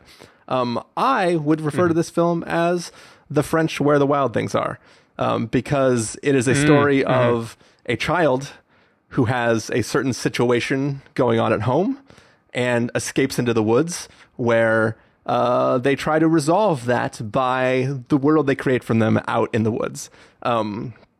And I think that aspect of the story is, as Stephen said, is quite charming. The little girls, the twins, they are fantastic in this film. The story is a little too fantastical at times. There's a point where the girls have written their own play and are performing a play that describes stuff relevant to the things that are being dealt with in the film. And it's not like a little kid's version of a play. It is like a really intricate, very in-depth, difficult dialogue play where people are deciding whether or not they can leave a marriage due to a child. And it was maybe a bridge too far. The level of fantastical like for some reason giant puppet creatures carrying a child and building forts in the woods seems more realistic to me than 8-year-old children performing this incredibly elaborate play. But all that being said, I enjoyed this film enough. I thought I was never not enthralled by the two girls interacting with each other and sort of like playing through their world. I think it's interesting how the characters just state what is happening in the film to each other. Like, by the way, you need me to tell you who you are. I've known the whole time. Like there was a weird dynamic, right? Like it seemed like it's not a character realizing what she's experiencing. It's the character having known the entire time, telling the person who is new to the scenario, who in a normal film, it would be a reveal for the lead character what is happening. But in this one, it seems like it's a reveal to the other person. Well, the thing that I think brings this back into 8-year-old mentality in a very charming way is it is stated directly and the other person accepts it. You know, yeah, okay. That seems right. It is so, that is, you're right. That is so perfectly little children. Like, oh, by the way, I can fly now. And you're like, of course you can. Right. Yeah, sure. Should we go fly? Okay, great. There is, so. Where the Wild Things Are is a really good comparison, by the way. I wish I thought of that. That is definitely what this movie is literally doing. like the third bullet I wrote down in my in my stream of consciousness notes that I was taking. One of the other fun bullets, by the way, was I hope those girls have life jackets underneath their acting jackets. Oh yeah, I thought there's of that a scene too. where these girls are just on a raft, and like no one's in the raft with them, and it's just the middle of this like little lake, and I was just like fearful for the children's lives. But that scene, by the way, had a like one of those very moving soundtrack moments to me. I don't even remember what was playing, but it is very different tonally from the rest of the movie. And I was like, you got me, movie. I don't even know what you're doing, but you got me. Oh, yeah. Speaking of films with very different tones. I thought you were going to say films where people might be afraid to get in a boat. True. I could go with that one as well, too. The next film on the list is a little film called Salome, which is about 3 mercenaries who have just finished a job, and they have extracted a drug lord, and they are escaping, and there's a problem with their plane, and they need to land in this island in Senegal. And they, right, it was Senegal? Yeah, they were committing their heist in Gambia, and then they land in Senegal. And basically, they land at this sort of resort of sorts. It's a small, little tiny village with like a little fence around the outside, which has a very interesting rule of you can stay here for free, but then we divide up the chores to keep this thing sort of going. And as this film goes on, and these mercenaries try to figure out how they're going to fix their plane and get back out, things get all twisty-turvy and things get pretty interesting. And I really like this film. I didn't know what to expect. It just has a badass like cover image on the website. It's just it's a young child holding a revolver and like a chain, like a shackles that he is presumably gotten out of. And it's all like silhouetted against just like endless body of water. And I walked in from the second this thing opens, like I will watch the movie about those 3 mercenaries that happened before this movie. Like you pan over a giant, just like wasteland of just bodies everywhere. And these guys that just have this like swagger and skill and like friendship. It's just like every ounce of this thing is oozing with this like really badass feeling at the beginning. And then you land in this place that has this like interesting sort of mechanic of like you come stay in the huts and we divide up the chores in the morning and you can stay forever and everything's super great. And then you start to get introduced to other people which might be able to cause problems for this mercenary group. And then it just suddenly just takes this like hard left turn into the most ridiculous film I've ever seen, and it was so badass, and I loved every second of this movie. I don't know why. It just was so awesome. I completely agree. This movie it's like scrappy. It's clearly low budget. It's disorienting. The genre shifts around a lot, and it is cool as all fucking hell. I was very into this movie. It opens with there's a confidence to this movie that I really like. Like the moment it opens and we are in hitman mode and it is like title cards are coming up and it's describing the situation, I was immediately on board. I was immediately like, take me wherever you want to take me.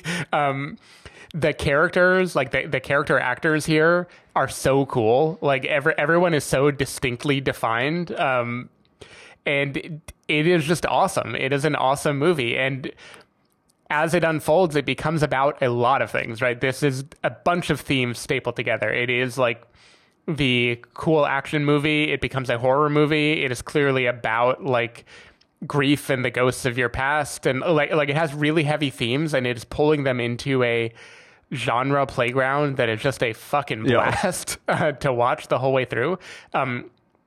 It's really, did you ever see Atlantics from 2 years ago? So that was another movie set in Senegal that was kind of about like being haunted by your past and like the ghost of previous crime. I imagine in African cinema this is a common thing because so many terrible things have been done by other countries to African, people living in Africa. That movie was a very kind of sleepy, almost fairy tale, and it was very moving in a very slow, methodical way. This movie is like that on crack. This movie is just like, we are going to deal with heavy themes, and we are going to do it in a Tarantino-y type shoot-'em-up movie, and also we are going to, at the end, turn it into like District 9. Like we're just gonna go like sci-fi action, everything gets thrown in a blender. Like I just loved the kaleidoscope of things in this movie. I thought it was so fresh and energetic and exciting, and I had so much fun watching it, and I was just blown away. I think it's such an awesome like low budget There's movie. a moment where it's nighttime and then suddenly it's daytime. And I was like, oh my God, what am I watching? Badass. This is so great. That is the turn in the movie where it turns from I know what I'm watching into I have no fucking idea, and the movie is never going to tell me. There's so much cool stuff too that like I don't know who it was quote made for, like if it was considered African cinema or if from the get-go they were trying to hit an international audience, but they don't hold your hand through a lot of the kind of lore.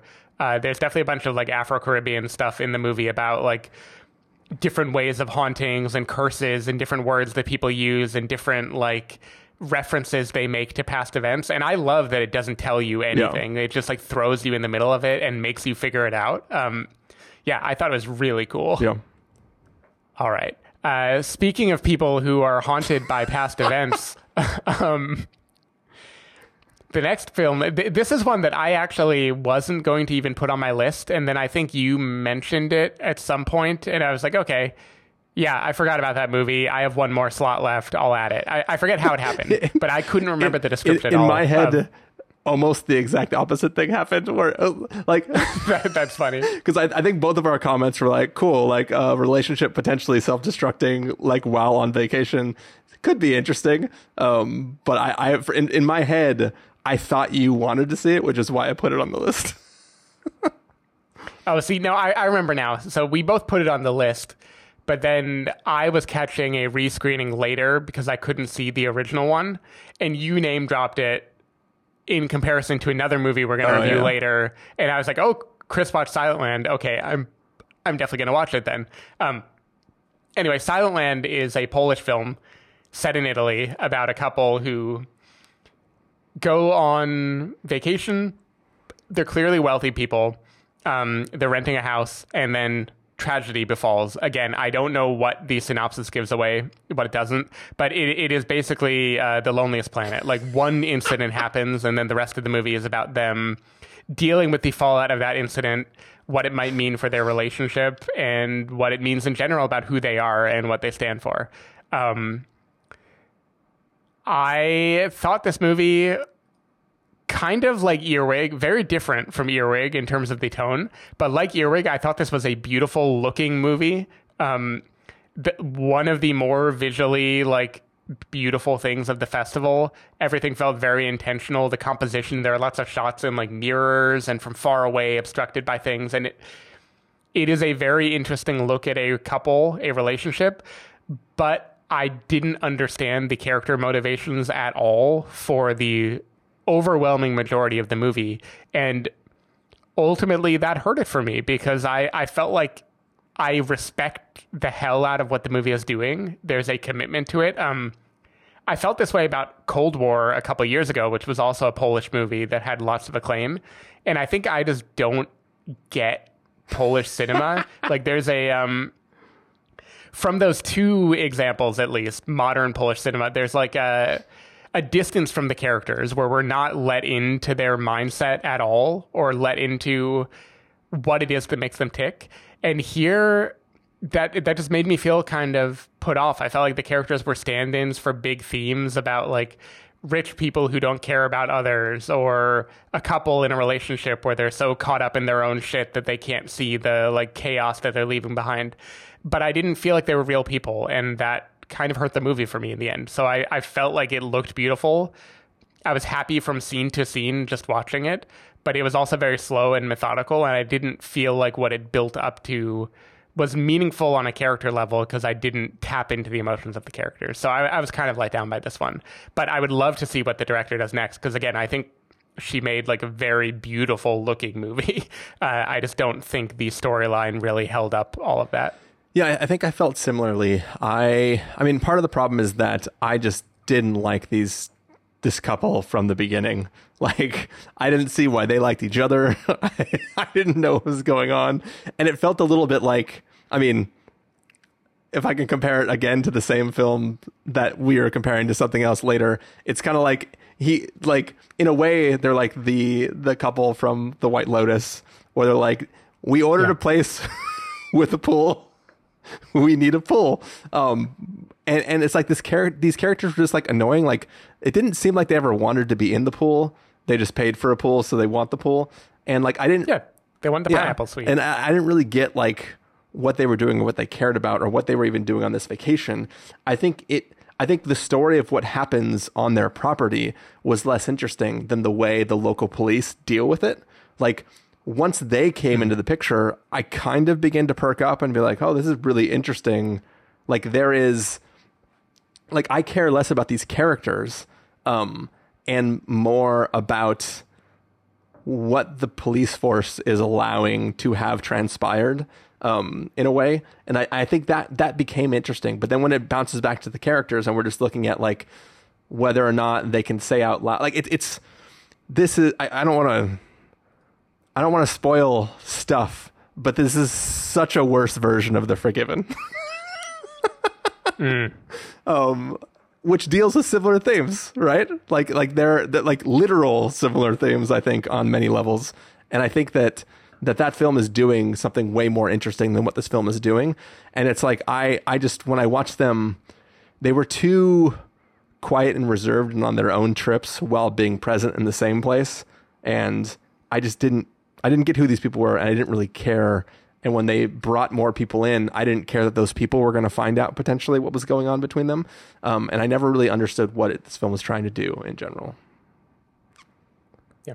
I think my other comparison for this movie was Bergman Island, which is also, I couldn't actually follow the plot or the motivation behind the characters, but Bergman Island, I felt such a warmth radiating from the lead, and here there was no warmth. Like, I didn't get anything that I could access and hook into. We'll talk about The Forgiven. It is a very interesting comparison. I will say this is the art house drama version of The Forgiven. I won't make value statements yet, but we'll see. Well, this next transition writes itself. Speaking of silent things, we're now transitioning from Silent Land to Silent Night, which is a film, I don't even know how much we want to say about it, because of all the films, I feel like this one benefits the most from knowing very little. I would not give away the premise of the movie. Basically, the idea, without going too far, is that a bunch of people are gathering together for Christmas. And it's like family and friends are all coming together for on this one property to enjoy a Christmas together. And I thought this film, man, it's so hard to not talk. I think this film is terrific on premise alone, which I'm not going to say what it is, but I really found this an incredibly compelling film. Maybe not for anything that I'm actually watching, but just what is happening in the world of the film and how people might respond to something like that happening. I just found this incredibly compelling. It boggles the mind to know that this was written before COVID started. And I just found it an incredibly compelling film and wildly entertaining too at times. And once again, we have the kid from Jojo Rabbit who is amazing in this. Still blew my mind when I looked up, and that's his actual brothers who are playing the twin brothers. Pretty cool. But yeah, I had a lot of fun with it, and it is, of all the films that we saw, it is one that I still think about. Like, even once I've done watching 28 other films or 27 other films, I still think about just the sheer premise of this film and what it was doing. And I called the last shot of the film like way early on but it's still, when it happened, I'm like, yeah. And then now I think about the ramifications of that. I hear you.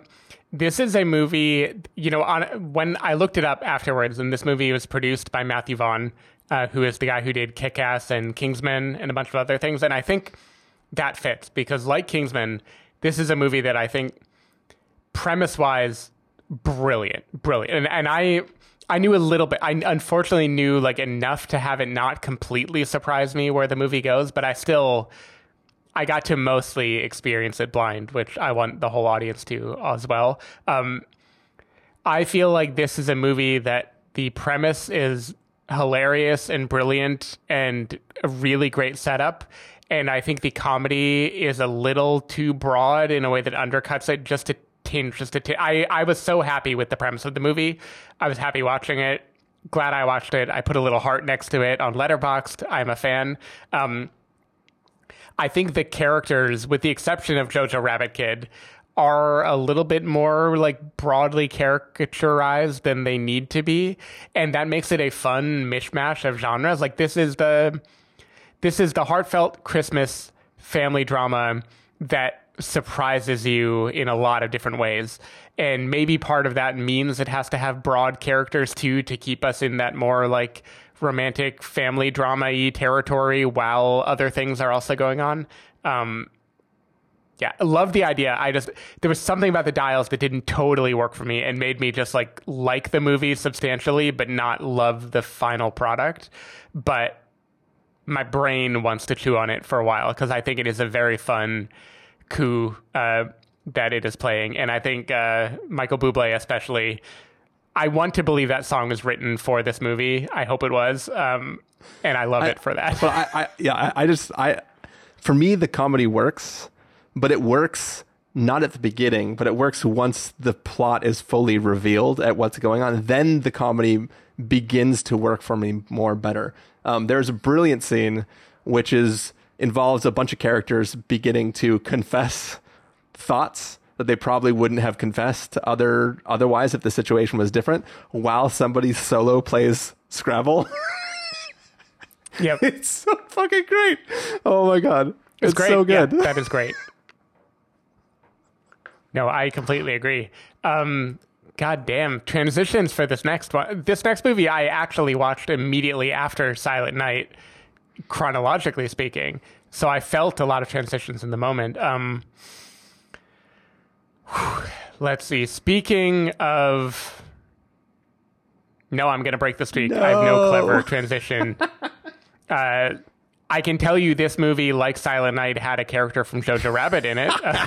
Taika Waititi appears very briefly, but that isn't a good segue. No.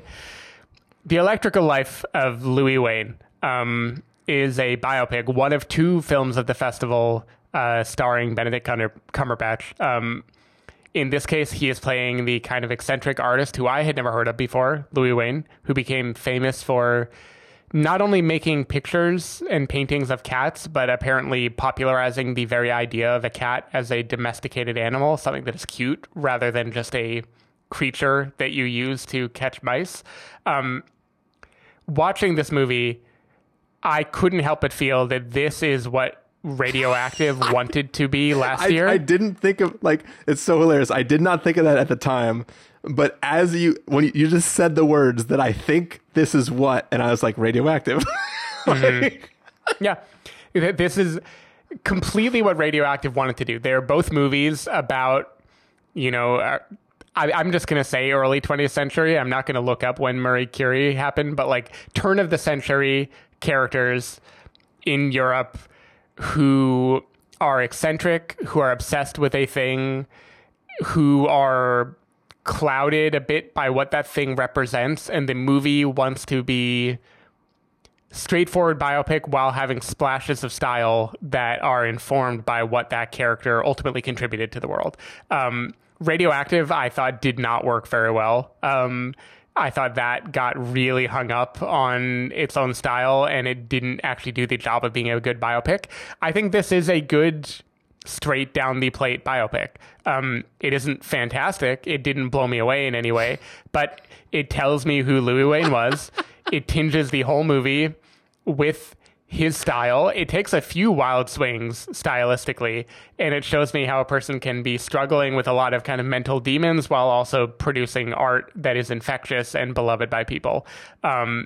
I thought Benedict Cumberbatch was pretty good in the movie, and almost none of it else stuck with me at all. But I found it completely pleasant, sometimes even delightful, depending on what was happening in the movie. It went down real smooth, real easy, and I will probably never think about it again. But it was a fine biopic that had enough splashes of color and stylistic flourishes that made me be along for the journey. And that is how I felt. Yeah, so I like the character of Louis Wayne.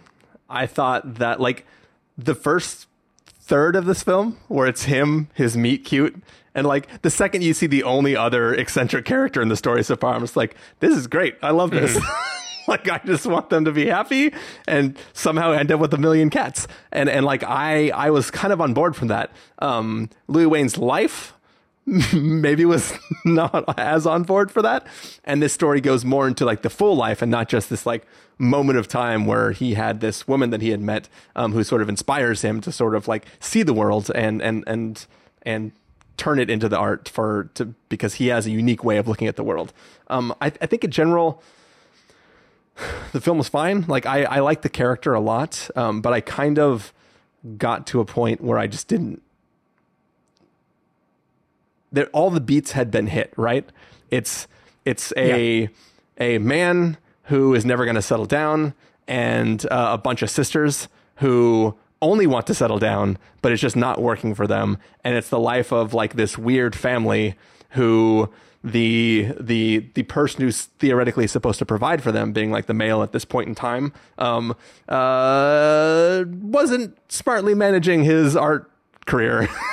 And you just sort of see kind of the entire family descend into madness in different ways in their own respects. And I think that for me, you might say this film might be called The Electric Life of Interest Wayne, because my interest is waning the further we got into See, my joke was that this film could be called The Potential Energy of the Cat. But that doesn't work in this context because we haven't talked about the other movie yet. But yeah, so I think for me, I liked the character, but I think it comes down to, it's a problem that I have when I watch films where if a person succeeds at a thing, I want you to communicate to me how they were uniquely suited to succeed at that one thing. And I want you to make me care for them. And I liked him more when he was this guy double drawing comics for the newspaper, like that. That character was fun. Like him on the train, just bumping into random people and having conversations. That was fun. Like when it turns into, The Irishman, and you just see like old man Wayne in the home telling his story. Like I just didn't care by then. And I never understood why, like, when you're halfway through a biopic and somebody makes a statement about how, like, I didn't copyright all my shit, like, we're not getting any money for this. And then you still have half a movie where I guess he just didn't continue. Like, he still didn't, I didn't understand what was happening with the finances of what was happening in his family. And it became a thing where I'm like, oh, you just want to show me the weird guy and not explain the actual mechanics of how his life degraded over time, right? So I think just for me, it didn't really keep me on board once I realized we're just there to, like, look at old Louis Wayne. Yeah. No, I agree with all that. Again, like, it is a middle of the road biopic, and a classic biopic problem is they decide to tell the story of a whole life of a person when the whole life is not what is interesting and certainly not what can be communicated in an hour and a half. If this movie had been about what makes him tick, and it was about the moment of time when he meets his wife and develops his artistic sensibility, I think it would be great, because everyone is up for the task. Like, the actors are charming, the tone is there, it has a lot of flourishes that make it fun, but it decides to be about his whole life end to end. And I don't think his life end to end is that interesting. I think the interestingness tapers off about halfway through. Yeah. I think what I wanted is the theory of every cat, right? That's the movie that I want to see. Yep. Whereas this one definitely tapers off, and it was okay to me that it did that, because I felt like that is just a part of watching a normal biopic, is bracing yourself for that. So I didn't mind it too much. And I thought Cumberbatch was always good at what he did. He was always like eccentric and believable. And then the movie, the more he goes off the rails, the more the movie is having fun with like asides where it's just showing us like splashes of color or little montages or different other things. And so I feel like the movie was trying to cover for that. But yeah, I think the script has a fundamental problem, and that is just true of a lot of biopics like this. Cool. Well, you ready for this transition, Stephen? Oh, I can think of a few that you could do for this one. We talked for a little bit longer, but I'm going to go back to a quote you said earlier. So speaking of biopics about characters who are dealing with mental demons, we are now talking about The Eyes of Tammy Faye, which is a biopic about the woman Tammy Faye and the couple that was her and her husband, whose name Stephen remembers?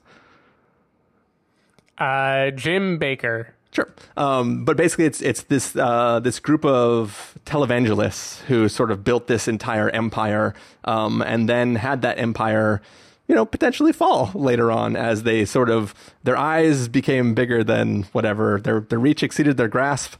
The stomach of Tammy Faye was not as big as they tried to build the whole empire up to heaven, and then didn't work out for them.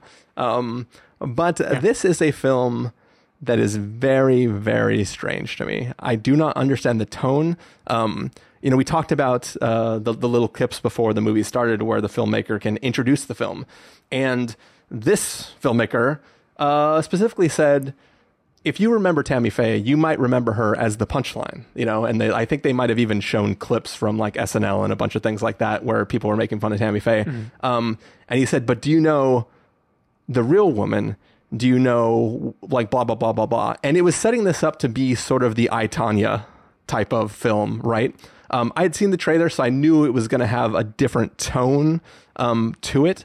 But like, if you introduce your film saying that like a lot of people know this person as a joke, I want to show you the real woman and what really happened. I feel like you can't make an entire film that is constantly punching down to at these characters.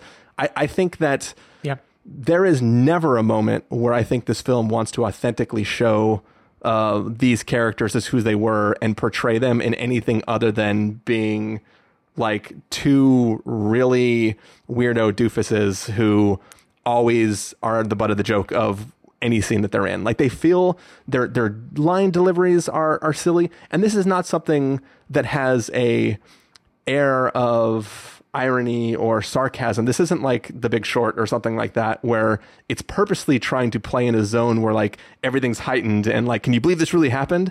It's just showing these like goofus characters who were not exciting. And I think the real problem for me is like, okay, so this is a completely unrelated film altogether, but Once Upon a Time in Hollywood, right? So there's the scene where it's like in trailers, most people, you've either seen it or you weren't. But there's a scene where like Leonardo DiCaprio does this scene and that girl leans over and says, that is the best acting I've ever seen in my life. The thing is, in that scene, that is terrific acting. When you see that scene, you go like, yeah, he nailed it, right? Like you feel it, right? I'm supposed to believe that Tammy Faye and the guys... I'm supposed to believe that when they traveled around, when they spoke, everybody was like, oh my God, I have never heard the word preached like this before. I need to follow these people. I need to pledge. I need to double my pledge. Like, they are not charismatic people. They want the guy to kind of be like the Christian Mr. Rogers, or I should say the televangelist Mr. Rogers. And they want Tammy Faye to be like, I don't know, like the big comfy couch lady. I don't know. That was the first thing. Lamb chops lady. I would normally try to jump in, but I truly couldn't figure out what you wanted to say. I didn't know what I wanted to say either. I was trying to think of like I was going to say Miss Piggy. Well, no, but like that's just me and Steven. But they want to portray them Like, I'm supposed to believe that they were able to build an empire because they were so damn charismatic that people followed them and pledged them money, and they were able to build, like, freaking Christian Epcot Center.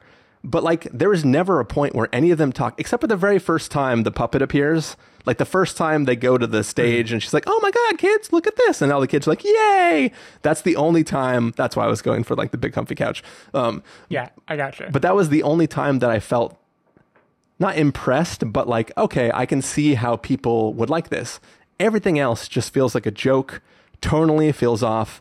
I don't care. I don't get why they did like the prosthetic jowls on both characters. It just, I never once felt this film took those characters seriously. And when their life becomes a tragedy, I never felt that tragedy felt serious.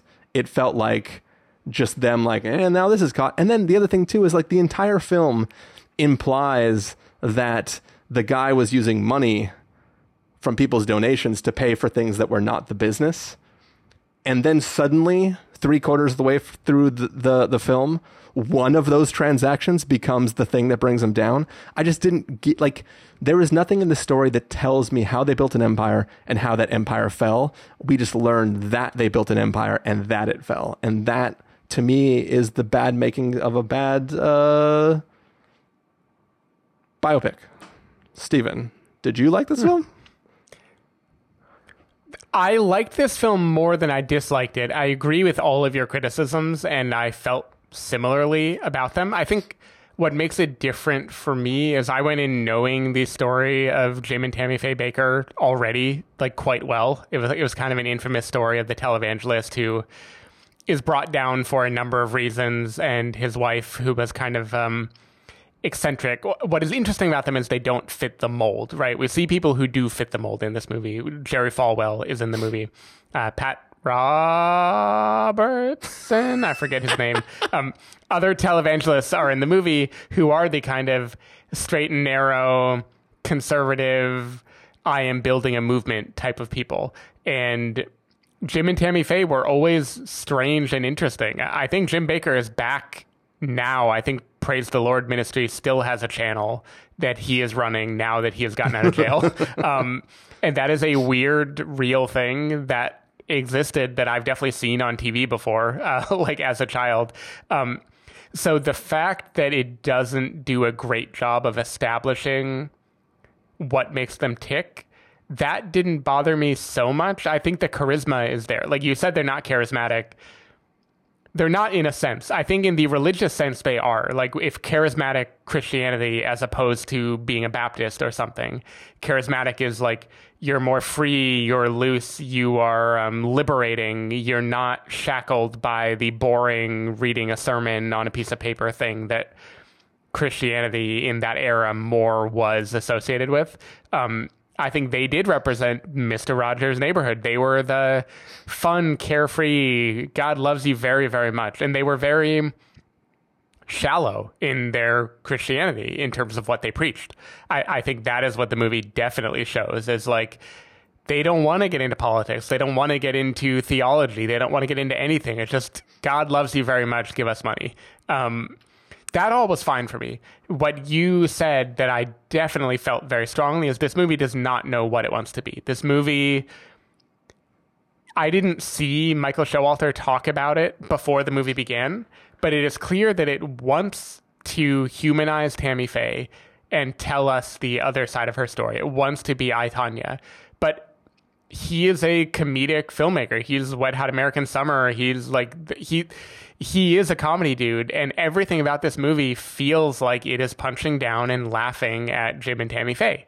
And that is a very strange combination when you have Jessica Chastain giving, I think, an amazing performance, like almost unrecognizable performance as this woman. She completely inhabits her. She clearly knows why she does the things she does, and she wants us to care for her.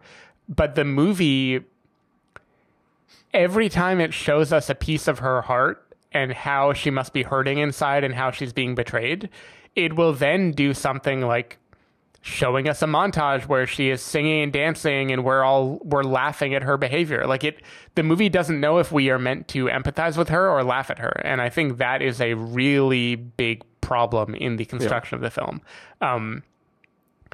I think nowhere is this more clear than in the very, very end of the movie, where I don't think it's a spoiler to say this movie ends with her performing after the rise and downfall of the Baker family.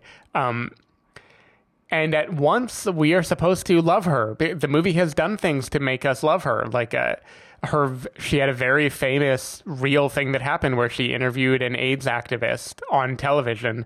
That was very daring and very abnormal for any faith-based person to do in the 80s. And we watch her after the downfall that her husband put her through. And in the movie terms, we're supposed to care about her. We want her to feel better. We know she has a good heart and we want her to connect with people. And she's connecting with people as she's singing in the end. And then it cuts to a imaginary choir that only she can hear that is singing along with her.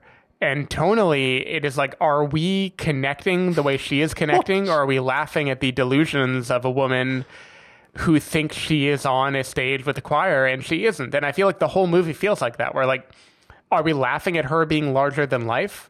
Or are we connecting and relating and feeling bad for who she was saddled with that brought down this lovely heart into being an exploitative I feel person? like it really wants to be the ending of two different Darren Aronofsky movies. That's what I think. That's what I. Okay, this that's is what a I puzzle. think they're trying to do. Okay, this is a riddle, and now I need to know which two Darren Aronofsky movies. This is one of them is The Wrestler, but the other is the ending, other movie that was sure. originally conceived of as being part of The Wrestler. So Black Swan is the other one.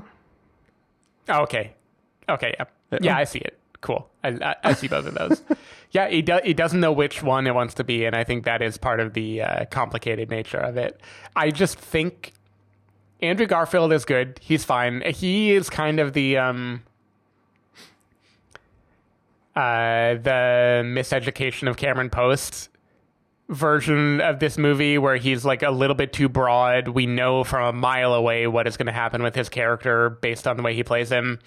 He does it fine, but it is like the very broad comedy. It is the Vice version of this story. I just think Jessica Chastain is really fucking good in this movie, and that made me like it more than I disliked it, even though I think the construction is like quite flawed and confused. And if you didn't already know the story, I think it would make it hard to understand what the Bakers represented. So I think the movie fails, but I still liked it more than I disliked it. All right. Speaking of movies with Jessica Chastain in them, this next one, her performance could not be more different than being Tammy Faye Baker. She goes from being a rather chaste woman in a Christian society who is trying to put on a good face. I mean, the jeans stayed on the whole time, Chris. What broke that water? That's true. I don't know how biology works. The Forgiven. The Forgiven is a movie that centers around Ray Fiennes and Jessica Chastain, though there's a bunch of people who are basically wealthy people traveling to Morocco for a party at a lavish estate being held by a couple that they know. And on the way to the party, they hit a person with their car and kill him. And the movie is about the fallout of that. I assume that is in the synopsis and that I'm not spoiling anything by saying that. Okay. I thought The Forgiven was a very, very interesting film conceptually. I think it is clearly a McDonough movie. Not Martin. I guess this is George, who did Calvary as well. It is a movie about a moral dilemma at the center, and with that moral dilemma, you are surrounded by a bunch of horrifically evil side characters who all represent something about like the rot of society. And it is a movie that is like very bleak and cynical, but also very pure in terms of what it's. The Ray Fiennes character is going through a real emotional transformation, and then the movie around it is very cynically looking at all the ways that rich people destroy everything, like the White Lotus. My Letterboxd review, I said this was the White Lotus meets Calvary. You also compared it to the White Lotus. I think that it's just the feeling is that rich white people fuck up everything. And in this case, it is about the fallout of what it means when that happens. What happens to the people involved in that scenario? Can they redeem themselves? I thought it was very interesting. It felt very play-like to me. Like it makes sense that this movie was made by the director that made it. I felt like the character choices of just how evil or bleak or cynical some people were, I couldn't always get on board with that. I couldn't always tell what the movie was doing. I found it enjoyable. Like I laughed plenty at the dark humor of this film. But ultimately it felt like a little bit lackluster to me. It felt kind of muddy. And like once you got through the premise of the movie, I didn't feel like there was a lot to add to it other than just like people being shitty for the sake of people being shitty.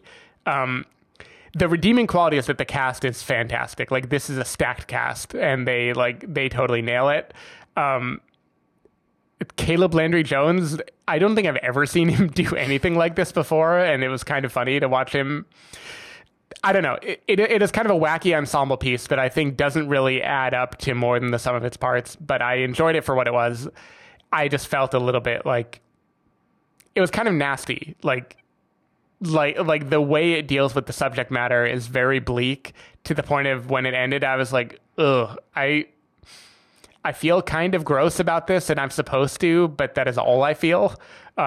So I don't know. I felt kind of torn about this movie. Yeah, I really enjoyed this film. I don't necessarily know why. I think, part of it is because this is such a, I don't want to say breath of fresh air, but it's so wildly different than anything else that was in our slate that I think, much like Salome, like it is just so out there and doing something so different that it stood out as wow, I'm like experiencing something different than I've seen it before. I think that for me, I enjoyed The White Lotus, but it didn't blow me away, right? Like part of it was just that I thought it gave a weird voice to some of the characters at different point in times in that show, and sort of I didn't really know what its theses were besides, as you said, what this film is, white people fuck all the shit up and then just leave wreckage behind them as they go about their time. And this film is doing that as well, but it's also, these people are maniacally evil, right? There's not even a hint of them being. Yeah, these people don't believe they are good the way the White Lotus people believe. Yeah, these people know they are bad and they are purposely being that way, and everybody talks openly in a horrible way. Even the people that work on this property also engage in joking about what's they say all the stuff that more white characters would have been saying, but they are people who you would think would be the straight man characters within this story, right? So you're watching this film that on its own, I think, would just be a funny film, but not necessarily that great. But I think intercutting with the journey that Ralph Fiennes goes on, I for some reason, it really worked with me. Him having this really serious experience where he goes on this journey from fuck this, I shouldn't have to even do this, it was an accident, it doesn't fucking matter, to the level at which he's participating and having respect for the scenario that he put himself in and taking ownership of that, emotionally for himself. That journey is so impactful for that character that when you juxtapose it to he was in the Oasis place with the people having fun, got thrust in this other system, has changed by the time he is returning, and now he has to enter into that society. And it's trying to see if can he do that now that he has been brought down to earth from the place that he was beforehand. And I thought that experience, when combined, that those two pieces of those two opposite sides of the coin, I thought just felt very impactful to me, watching this character. Also, great fucking title for this movie. Yeah. No, great title for sure. I hear everything you're saying too. To me, the fact that they are maniacally evil, even in the beginning of the movie, the way, if you compare this to, well, no, it's similar to The Silent Land. Both of them have characters that just don't react the way you would expect them to react in this moment. But here, the terrible thing happens. They've hit this kid. They show up at the party. They don't show the slightest bit of remorse. And I get that that is the point. That is the premise of the movie, is these rich people are horrible. Let's try to redeem this horrible, horrible, horrible man and see what the ramifications are for him being redeemed. Just the layer of horribleness felt cartoonish to me. And that made it hard to fully engage with what it was doing. I love the idea, though. Like I think it would be a lot of fun if they tuned it a little bit less into dark comedy and more into just like pretty dark comedy. I do want to issue a correction too. He is John Michael McDonough. In my head, he was George Michael, and I was like, his name isn't George Michael. I'm going to drop the middle name. I was right about Michael. John. All right. But yeah, the one thing I do want to say though is I don't think this is a film about redeeming a character, but like a character paying penance. Right. I think the film has the question, can this character be redeemed?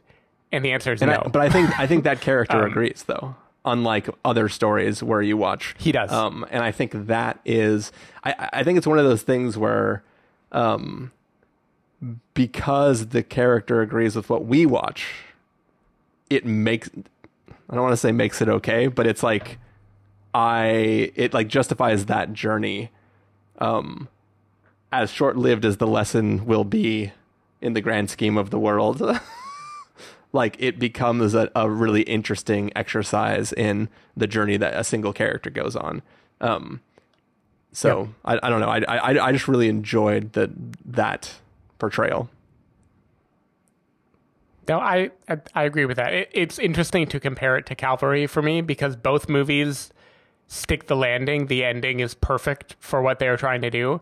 It's just Calvary, the whole movie around it, the philosophical pondering felt like it was in service to that. And here I felt like it was really dragging out the first part of how horrible they are just so it could come to its conclusion. And I didn't feel like the whole journey was worth it, even though on paper, if you compress certain bullet points, I think it would be a great, great, great story. But I felt like the levels weren't quite right for me. All right. Well, speaking about films that ask the question about whether a piece of shit can be redeemed, let's talk about a little film called The Guilty. If I am honest, I am sad that the way this flip of the coin worked out, that I have to go first, because I have a feeling that I like this film and you didn't. That could just be an assumption.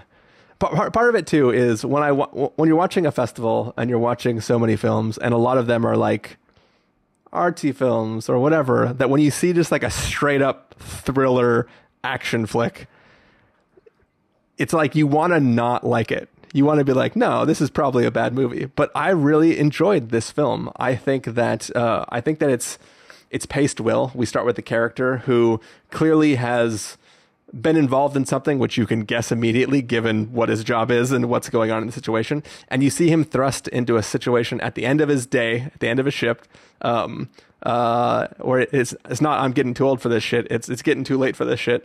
And you watch him try to struggle with one person in a job and try to, like you jokingly text me about combining this movie with Lakewood. And, they have a similar thing, right? It's people talking over a phone, trying to solve a problem that's going on in this situation. But I really, really like, I think Jake Gyllenhaal is great in this film. He's playing an asshole who has an incredible temper, who makes the wrong move a lot. But you watch him try to put in the effort to try to do the stuff that he does poorly, but all in the service of getting to solve this issue that's at hand. And when you watch him struggle with the bureaucracy of the way the systems work and just trying to get help, all while there's a fire raging in LA, I think it all works for me. And unlike Lakewood, Lakewood? Yeah. Unlike Lakewood, where the story wants to ebb and flow and try to mess with your idea of what's happening. I think this film does that to great effect, and I really, really liked where it goes towards the end of this film. So I very, very much enjoyed it. There's a lot of pieces that I called, some pieces that I didn't call, but for me, just the entire ride was sort of an exhilarating, sort of stuck in one place, impactful stuff happening out in the world and you trying to drive it from one place. And I really, really liked it. Yeah, so you definitely liked it more than me, but I did not dislike this movie either. I feel complicated about this movie. I think Gyllenhaal's great. It's hard to imagine another person who could have played that role as convincingly as he did. He nails it. If I compare this to Lakewood, which, as you said, very similar premises, I think this executes way better on that material for many reasons, including that this movie specifically grapples with the meddling that the character does and has interesting things to say about it. I think this movie is walking a tightrope between having us love the main character as a hero, a flawed hero, an anti-hero, but still the person that we root for to solve a situation, and having us see him as a broader metaphor for the police, including all of the ways that their initial reactions and their confidence and their desire to be in control can be wrong or misguided or can have negative ramifications. I think it is clearly trying to grapple with that in a way that I think is impressive, but I think the way Anton Fuqua makes movies feel like you are rooting for the character in spite of anything textually that you're being told about how you should feel about them.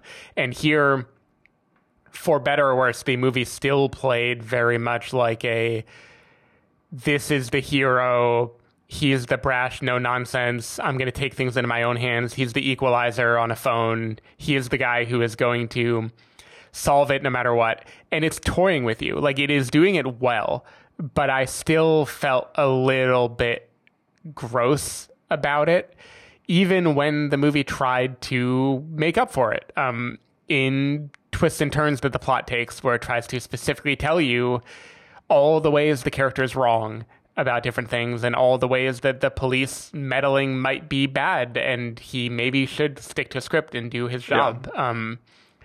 They're just little things. Like, there's a line late in the movie that a character says, "Broken people save broken people." And to me, that is the movie misunderstanding the point it should have had, because that is the movie saying the ends justify the means, when I think what the real twist and turns of the movie should be saying is the ends don't justify the means. He is learning about himself through this process, and everything else is I don't want to spoil the movie, but I think you get what I mean. Like the movie plays as if we are rooting for the badass, even though it doesn't want us to root for the badass. And I think there's a little bit of a contradiction there that made me feel uneasy about it. Now, I don't think the movie thinks that we love the main character. It tells plenty of things to make us think he's an asshole, he has a short temper, he is blah, blah, blah, blah, blah. I just felt like there was a clash between the very traditional thriller vibe that Anton Fuqua gives us and the more complicated thing the movie is trying to tell us about the relationship, and that didn't totally work. So I think that what he's trying to do with the film, I don't think he's threading a needle. I think he's very, very specific about the thing that is hanging over Jake Gyllenhaal's head the entire time. There is a time frame for which something is supposed to happen. Like, Jake Gyllenhaal is not a 911 operator. He is acting as one in the moment. And I think that we are not rooting for him as the badass. We are wanting him to save this person and finding out what is important for him while he's doing this and why it's so important for him to do this one thing. And I think that it is not, I mean, that line that the character says could definitely have not been there. I'm glad it wasn't like an ADR line. It's like a character addressing the camera when they say it, so it's not something that got added in after the fact. It was just a decision to be made. I think it would be great to not have that line. It would be better, but I think that this film is doing enough to let you know that something bad has happened before the scene that we're watching, and there will be a reckoning in the near future for that thing. And the character might be in his own sort of Ralph Fiennes situation, right? That he's trying to do. But I think that like we know where he sits, and I think the only line that's being threaded, honestly, is the backstory for what is involved in that other thing. It is a very explicit attempt to explain what was done and why it was done, to not let it go exactly where you assume it would go, right? Like it's trying to not cross a certain line while getting as close to that line as it can. And that's the one thing that's interesting, that choice to like thread that line like that. And I think that like it would be weirder if somebody else made the film. Yeah, no, for sure. I did not know until the movie ended that this was based on a Danish film. So this was based on an international movie that was not about U.S. politics at all. And it was conceived before 2020. So a lot of this, I can't tell how much was added later when they decided they needed to recontextualize it and how much was just in the original story and carried over. It reminded me of a short that I don't know if you watched the Oscar-nominated shorts last year. I don't think I saw them last year. But there was a Belgian short about a woman who is a 911 operator who receives a call just like this with the exact same idea behind her constraints of what she can and cannot say. And that was a wonderful 15-minute short. And I think that primed me to be a little disappointed in this because I had felt that exact tension before, done in a way that I felt was more taught. And here it felt like it was trying to teach me a thing, and I didn't think it stuck the landing on the lesson that it was trying to give me. Cool. Speaking of movies that grapple with new socio-political realities and how people might be handling them based on their prior understanding of the world, that was a real stretch. The Humans... Yeah. The Humans is a film that I, again, knew nothing about going in, but it is based on a play, a rather beloved play from a few years ago, and it was directed by the person who wrote the play. So this is very, very, very play-like in its construction, definitely reads that way on the screen, and it is about a family that has come together for Thanksgiving in the still mostly empty apartment of their daughter, played by Beanie Feldstein. It is a dysfunctional family drama, kind of a classic Thanksgiving concept.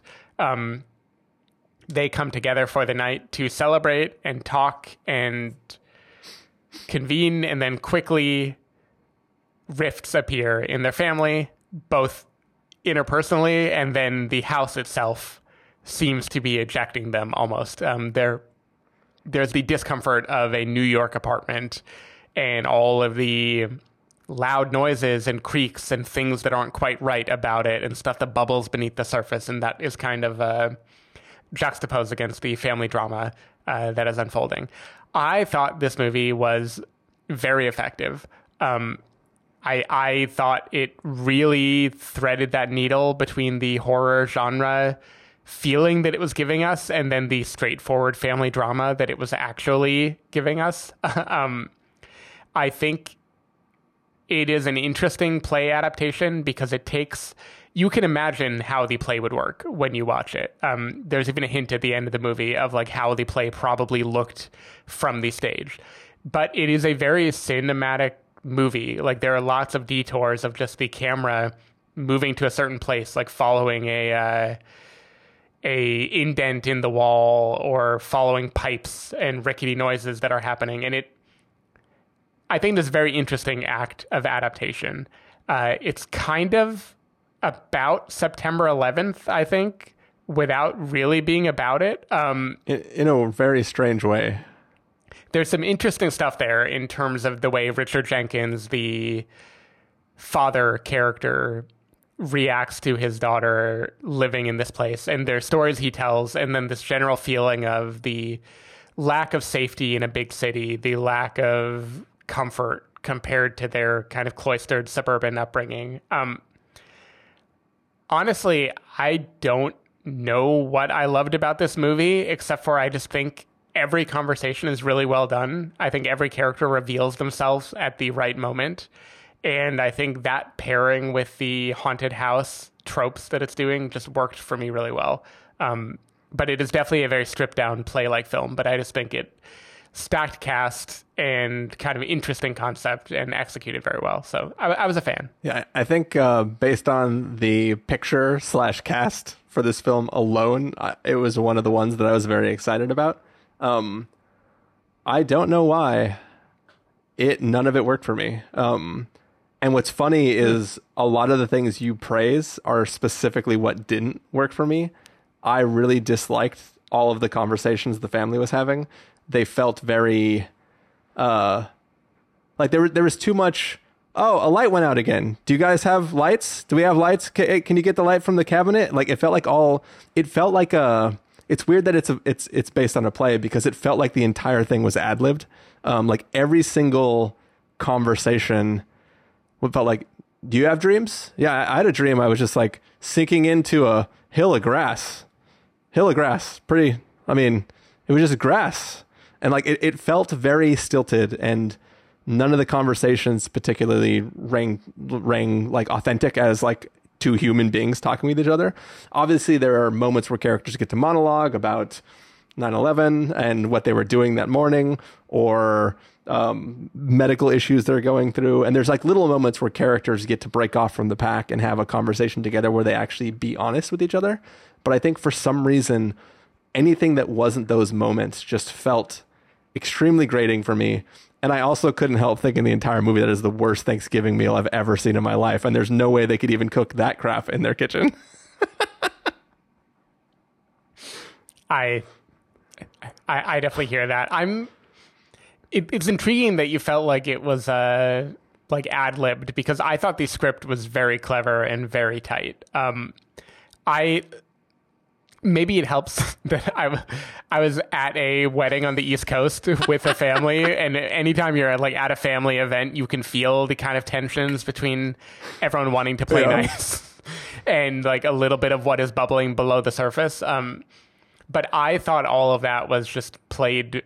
It was tuned very, very well. Like it felt like the exact right amount, especially the idea of a family that can be dysfunctional but love each other. Like this is a family that can have a shouting match, and then someone tells a joke and they all start laughing and they change the subject. And it is kind of about the chaos of a family, the rickety nature of it, where they like things go down and it's like threatening to tear itself apart, but then it reconvenes and it's fine.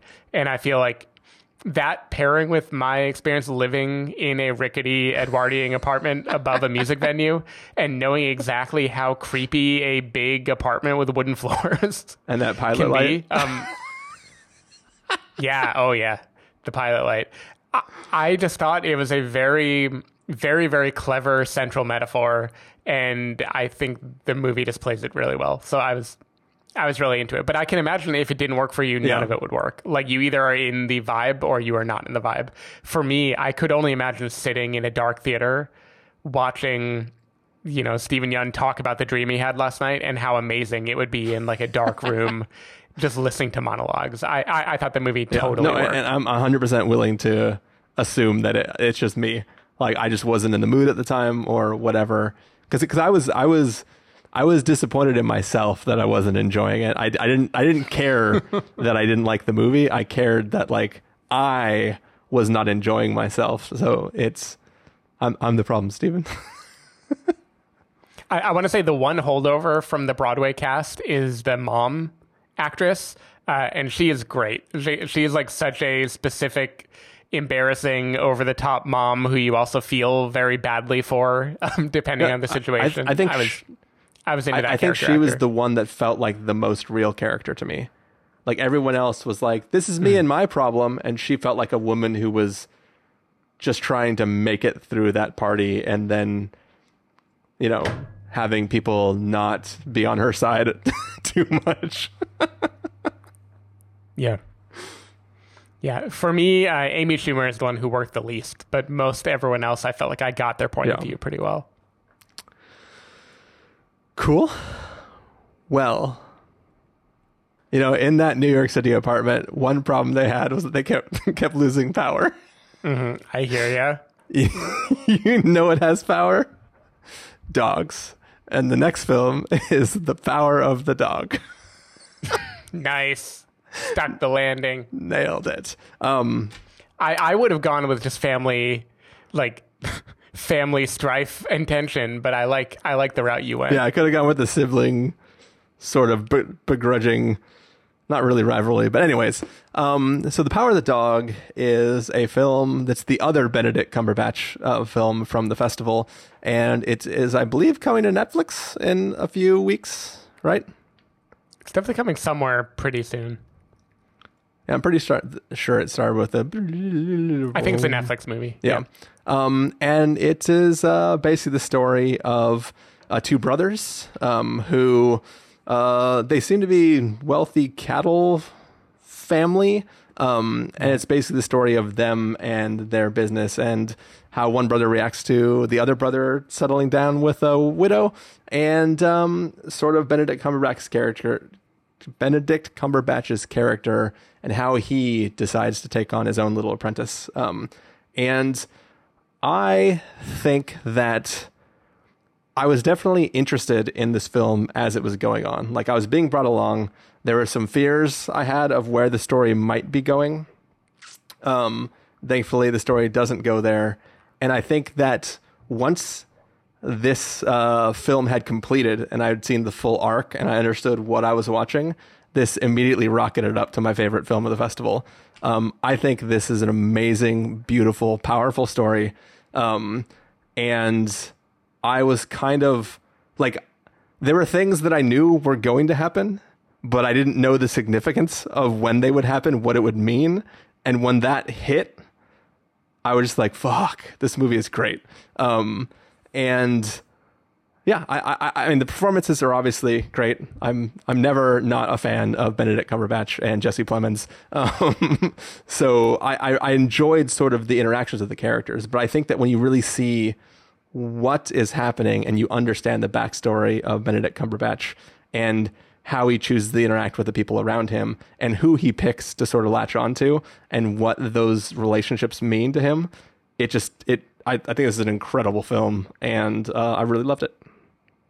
I completely agree with you. I was worried for a second when you said you enjoyed it while you were watching it, because usually that is a Christopher Schnese tee up for, but then it didn't add up to anything more, and I was going to table flip. This is also my favorite film of the festival. I think it is brilliant. I think it is completely brilliant. I think in the moment it plays like There Will Be Blood or something. It's just like tuned just right to be this kind of period drama with a hint of menace about an older time in society. And then when it ends and you see the whole story arc and you realize how precisely tuned it has been the whole time to telling the story, I think it is just fantastic. Very, very, very clever. And everything works. Every little thing about this movie. Yeah. The director, Jane Campion, who this is another person who I have only blind spots for. Like, she's a beloved director. I've seen nothing. I haven't seen The Piano, which is her biggest film. She tunes it so little things like a whistle, a tune that Benedict Cumberbatch whistles, can mean so much that we hear it and we immediately feel dread. We like pucker up. We feel like, ugh. We feel the tension. A comb, a sound of a person running his fingers through a comb. Like, there are little things that she just nails. Like, she knows how to build a very, very, very specific sense of dread out of particular raw materials. There's no fat on this movie at all. I think it is exactly what it needs to be. The story it tells is perfect. The length is perfect. Benedict Cumberbatch is amazing in this movie. It is ridiculous to me that this and Louis Wayne are acted by the same guy, because they could not be more different. In any sense, it is just like a dark gothic epic story, and it is extraordinarily well done. I was really, really, really impressed by this movie, and I had heard buzz. Like, I knew people liked it when it started. I was kind of like, oh, I'm watching a historical drama. Okay, I'm going to try to figure out what to love about it because everyone tells me I should like it. And then a few minutes in, I'm like, oh, hell yeah, this movie is great as its own thing, like with or without. But I think this would be a crowd pleaser. Like, I think this movie would be beloved by all sorts of people. Yeah. And Jesse Plemons is great in it. Kristen Dunst is great in it. The tension in that triangle of just how much Benedict Cumberbatch ruins her life. The banjo scene, like, forget Deliverance. Like, that is such a menacing banjo performance. Everything is just tuned perfectly in this movie. I feel like it is really, really, really fucking great. Yeah, this is definitely that when this comes out, we will do a full review that'll probably sound a lot like this one, but I think we should have like major spoiler conversations with this later on. Yep, definitely. It is a solid one based on a book too, which I kind of want to read now just to know where the film diverges and where it doesn't. But I can't tell if I will actually commit to that. Segue time. Speaking of movies that are perfect in their construction, The Wheel is probably not one of those, in my opinion. You were gonna go with speaking of people who can't commit to something. The Wheel. So The Wheel is a movie, one of the few in the festival before we had our premium tickets, that I at least flagged as, okay, this one I gotta watch. Because there are a few that just felt like festival home runs, right? Montana Story felt like a festival home run from the synopsis. This felt like it too. It's like, all right, couple, their marriage is on the rocks. They go away to try to solve it. It's going to be an indie. People are going to talk through their relationship. Fantastic. I've got to watch it. I felt like this movie was not great, and it made me sad. It's utter garbage. I didn't feel garbage. I didn't feel betrayed by the movie. I felt betrayed. It was nowhere near great. It was not good. I'll say it was not good. This movie, more than anything else at the whole festival, should have been a short. The name alone implies what the short should have been. The short should be them on a Ferris wheel, having a conversation where they're debating where they stand in the relationship, and then it ends exactly the way the movie ends. At the bottom of the Ferris wheel. Yeah, that is the short. It doesn't need any other explanations. It doesn't need us to know their history. It doesn't need us to know anything about orphanages. It certainly doesn't need a second couple going through their own thing in a very like message heavy way where they are coasting off of this primary couple and learning about themselves. All you need is these two characters in the middle of a emotionally fraught situation, sitting on a Ferris wheel, talking.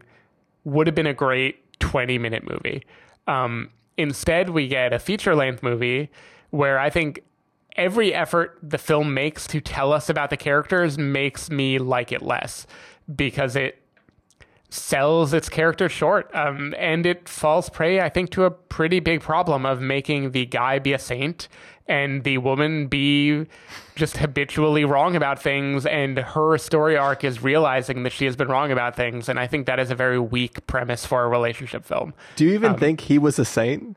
I think he made the first horrible mistake, which is drag your girlfriend to the middle of the woods with no cell phone connectivity to force her to go through questions about the marriage that you got started when you were 16. Like, he is wrong from the start, and he is the nice guy, quote unquote, that is, quote unquote, trying to fix the relationship, quote unquote, but he's going about it in the worst possible way, which is basically trapping his girlfriend in the middle of the woods where she has no escape. I mean, I think the only thing wrong with this plan is this idea that she didn't know about it or wasn't on board for it. But that is where I think I was middle of the road, fine, whatever about this movie. And now everything I'm going to say about it is going to be me trashing it because I do think that the biggest problem with this movie is the characterization of the wife character, because she is seen as a person who is struggling. She is a kind of classic archetype of these kinds of movies where it's a person who has a lot of emotional baggage, who had a rough family life growing up, and that informs her behavior in relationships today. And what that means is everything, including the setup of how she reacts to being taken here, how she feels about having no phone service, I don't know how to take it because she is very mean and ironic over and over again with him in this movie. So I don't know what their marriage is for me to base anything she does on in the film. Stephen, their marriage is French fries. Sure. They taste good, but the longer you let them sit out, the worse they are. Yeah, I think the problem is I liked the idea of this movie a lot. Like, I love the idea of a movie that is just centered around a couple struggling to keep their marriage alive, especially a young couple, especially with a fraught history that they're trying to unpack over why did we fall in love to begin with? What are we trying to preserve here? Should we even keep this going? Who is this for? I liked that idea a lot. But I think both characters are just presented as being very immature and not having a lot to say. And that frustrated me a lot. So I'm not actually going to defend it. The movie is not great or even very good. But I did think certain moments were very effective. Especially I thought the last 15 minutes of the movie were very effective. I thought the setup was effective too. And it's just the in-between that I felt like it was getting progressively more cutesy and paint by numbers indie festival movie, and none of that worked at all. Yeah, I think that this film and Aloners were the two films that were like, I read the first sentence of the description was like, I'm definitely watching this movie. I'm 100% in. Aloners worked out great. We both said we really liked it. It's a great film. This film, not so much. I think this film's got problems from the start, like literally the start of its conception, right? This film is called The Wheel, and they are in the middle of the woods where there's no business for a Ferris wheel to exist, but it does simply so the title can be there, I think, because the wheel doesn't exist as a metaphor for their relationship. It acts as a metaphor for, are you getting on or are you staying? Are you staying on or are you getting off? That's it. That's all the entire metaphor. It's not a thing where the wheel represents passage of time through their relationship. There is no leading back to past memories, trying to remember what was good, remembering fights, remembering good stuff. It is literally just a guy who's like, hey, I want to read this book. I've trapped you in the woods. We're going to ask these questions. Say one nice thing about me. Those type of questions. And I think that the delivery, these characters don't feel real. Their delivery of all of their lines are terrible. And that goes for both the young couple and the adult couple. It just feels very, very, remember Disney Channel movies? Brink and things like that, where a character's like, I'm going to go rollerblade now. You guys going to rollerblade? Yeah, rollerblading is great. All of the lines of dialogue in this film, things like, relationships are tough, right? Yeah, I'm getting married. You guys are married? Cool.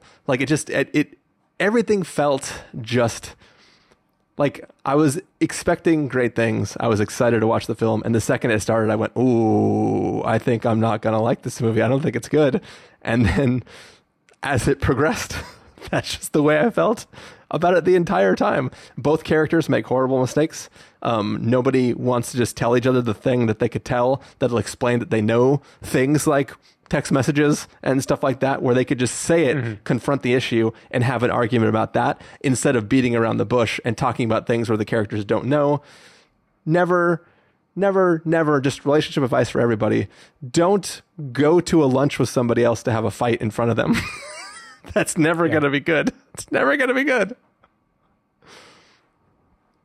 I agree. I honestly think the biggest flaw in the movie, even though I agree, I don't think the acting is great across the board. I think there is problems all around. And the characterizations, I think, are just kind of weak to begin with. So I don't know what the actors could do other than deliver the lines, because the characters are inconsistent from scene to scene. Yeah. But I think the movie would be strictly better without the second couple there. I think everything about that movie is just more trite and cliche. And it would be better if this were a movie that just unfolded in real time of a couple having an argument. Yeah. I'd be down for that. And when it tries to make it be more broad about relationships and what they learn from each other, what frustrated me is both relationships come to the conclusion that the young guy is just so great. And that just feels like a very kind of weak thrust for a movie that is trying to be a complicated look at relationships to take. Yeah. Also, the film is called The Wheel, the poster of them sitting on the wheel. We know they're going to be on the wheel. This is not a spoiler. They are both independently walking and come upon each other. And from the moment they're both on screen, they walk directly to the wheel and sit in the seat, right? There's never a change in direction. There's never a change in pace. They walk directly to the wheel and sit on it. All along, they're having a conversation that goes a little something like this. Like, oh, remember we were going to ride on that. Should we go over there? No, I don't want to do that. While he's saying no, they just walk directly and sit on the wheel. Like, it's like, what? Your dialogue is independent of your stage direction. Like, I don't know. I think because I've been shitting on it, what I do want to defend about the movie is I think the idea of a couple whose problems are so baked in that they're almost impenetrable, like they can't talk about it directly. And you mentioned French fries being a part of their relationship. Like they relate to each other and love each other in their own way. But then whenever they use their words, it is completely fucked up. And you look and say, why are they together? I believed that depending on the scene. There were moments when I believed that they could have a relationship that is built on this unspoken thing. And there are layers of sarcasm on top of it that make it feel like there isn't love there, but then there really is. But it really draws it to an extreme, and it does not hold up for a feature length. Yeah, and I agree with that too. Like I do see them as being a real couple who does love each other, in spite of the problems that they have, and just one of them is trying to sabotage the situation because they are not happy in the moment. Yeah. The last thing I will say is I think this film would have been better if it cut to black after the title came up. I can see that. I will say that the other couple, the woman looks like Elizabeth Brunig, who's a political commentator that people can Google on their own time, but that was distracting me for the whole movie. You need to find a segue from this to the second to last shared film that we're going to be talking about. Well, Stephen, relationships are not the only wheel that always spins. Sometimes there is a circle of violence. A little bit, maybe. The next film we're talking about is a little film called Vengeance is Mine, All Others Pay Cash. This is a story about a impotent man who wants to fight the world and at the same time love a woman who he's scared he can't be with because his little bird is hiding and he doesn't know how to get his little bird to come out and play. And I think the description, I forget what the description was originally, but essentially it was like a martial arts romance story. And that sounded like that could be fun and playful. Yeah. And I did not even a little bit enjoy this film. This is one of those things where like I watched the whole thing. And like I have... So while during the festival, I was taking stream of consciousness notes, just like, oh, that's probably going to come back. This is going to happen. I really hope this isn't going here. Like for every film, like that was kind of the way I went. The longest set of notes I have is for Vengeance is Mine, All Others Pay Cash. And it's just constant like, oh yeah, nope. They're going to go there. And then, oh, why doesn't she just take the vial of stuff that her ex-boyfriend is selling and try to use that? Like little thoughts where it's like, there is a scene. So it's supposed to be all of the characters talk about how the main character is like the best fighter. Like he's so good. He can beat up anybody. We only see him get the shit kicked out of him. Like he's never good at fighting. There is a point in the story where he ends up in jail and somebody goes, "You should let him out." And the prison guard, who I think is blind, says, "If we let him out, so many people are going to die." and I was like, you have not shown me anything in this film where... I mean, nothing is more dangerous than a man with a flaccid penis. There's one joke in the film that I actually laughed at pretty hard, which is he has just met this woman. He is, I don't know what I'm allowed to say on podcast waves. He is giving her pleasure with his hand. And then she's done. And she says, "Now it's your turn," and starts to get onto her knees. And he goes, "Maybe next time," and hands her a lollipop. And I was like, wow, all right, gotcha. Yeah. This movie is very strange. It was one of the first films at the festival that I watched. I think number 2, actually. And I'm just going to say I did not get this movie. That is my charitable interpretation. There are people who I respect who enjoyed what this movie was doing as a send-up of different genre things and a thing that subverts their expectations and is playing in trashy terrain and blah, blah, blah. I believe that for someone, this movie would work. For me, it felt like a incomprehensible martial arts movie with way more discourse about erections than I thought it was going to have. Nothing was believable. I don't think it wanted to be believable, but it certainly wasn't. And the story I thought was kind of hard to follow and not that meaningful. It was an odd movie, and I don't really know what else to say about it. Like, the fighting wasn't captivating. The story it tells it doesn't even feel like a story. It feels like it ends with a message, kind of, but I don't know what it is. And people's relationship to sex is very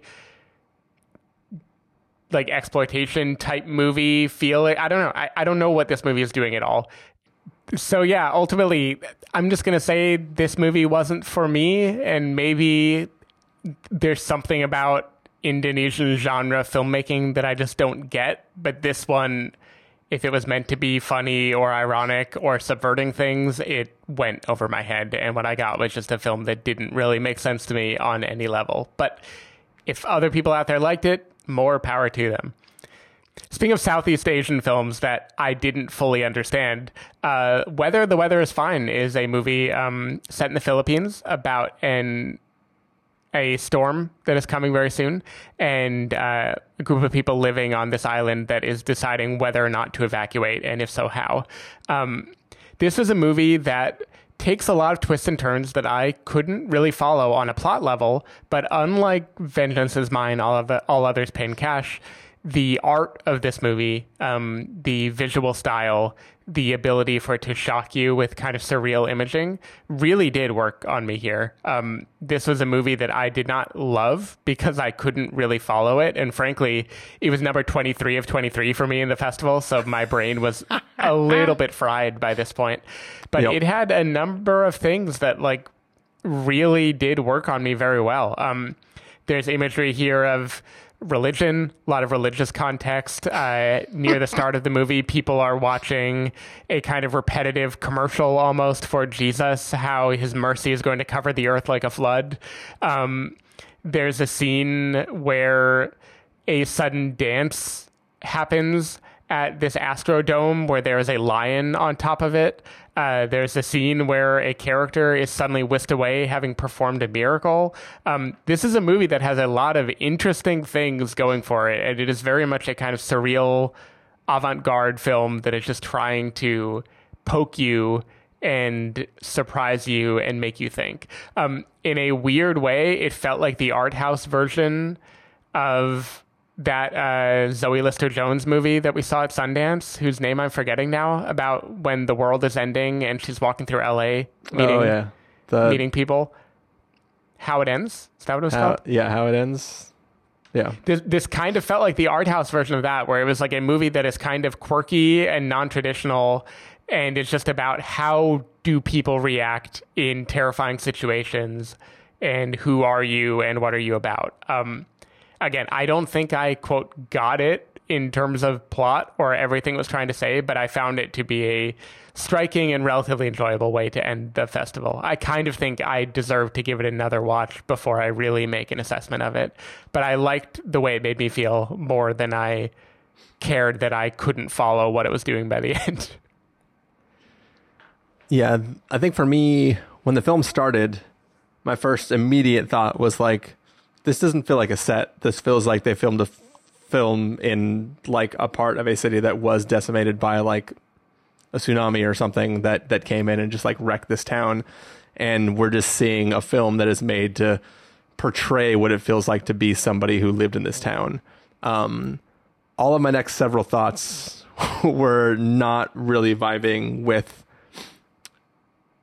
the plot, the script writing versus the reality of what was being shown frame to frame. For instance, there are characters who go through a high tension situation right before acquiring 2 chickens. Mm-hmm. And then they go home, they're eating what I assume is like crackers and like a can of tuna fish or something. Like they're dipping crackers into something, and the mother is like, you can't eat this. Don't eat all of it, only eat half, because we don't know when the next time we'll eat again.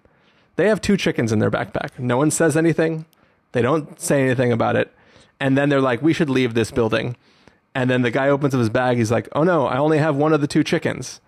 And they're like, oh, I can't believe you lost one of the chickens. And they go outside, and immediately a live chicken flies away. And there's constantly animals that could be food walking, and they're just petting them and walking by. And there's a lot of stuff that is happening where it's like the script wants to say one thing, but they are probably just filming in a real space, and they don't have control over the scene or the set or knowing what's going on. So things just happen. If you were in a flooded situation, Stephen, and you were separated from your wife and your mother, and you happened upon each other, would you then split up and try to go do 2 different things separately? Like, I feel like the characters make decisions where they both all have to deal with their own emotional stuff, but it doesn't make sense in a survival situation where you're lucky that you found each other in the first place. That to me, I kept wondering why characters were doing certain things when it was clearly they want to have a scene where something is communicated, but that doesn't jive with the survival situation they're in and what those characters should be trying to do as they work together.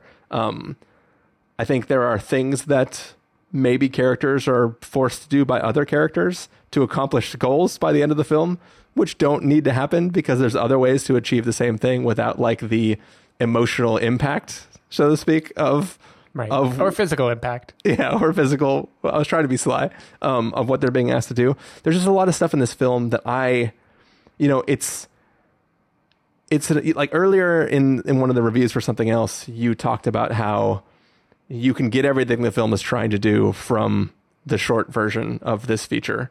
And I think this is actually the first feature-length film this person has done. But they have had shorts that have made it to TIFF in the past. And it's like, I see that like there are ideas that I understand what he's trying to do during certain parts of the film. And there are emotional beats that hit the way they should. But I think overall I was too taxed by wondering why characters are doing certain things in certain situations, or why certain groups of people are suddenly arriving to have a scene that feels out of place in this moment where they were, or why a character just has a gun for no reason. And like things where I just didn't buy the reality of what these 3 characters were doing in this setting. And I found a hard time jiving with this sort of more fantastical or sudden dance scenes that cropped up because I didn't get what the film was trying to do. Yeah, well, I get that. And for sure, you talk about characters surviving and what decisions they would make or not make. That is definitely not the level I would interact with this movie on, because I don't think it works or wants to work on that level. I put this more in the strain of types of movies that I'm aware of but have never really understood. Like an example is Bacurau. I don't know if you ever watched that from before, but that was a movie that was kind of like a trippy psychedelic Western of sorts about colonialism in South America.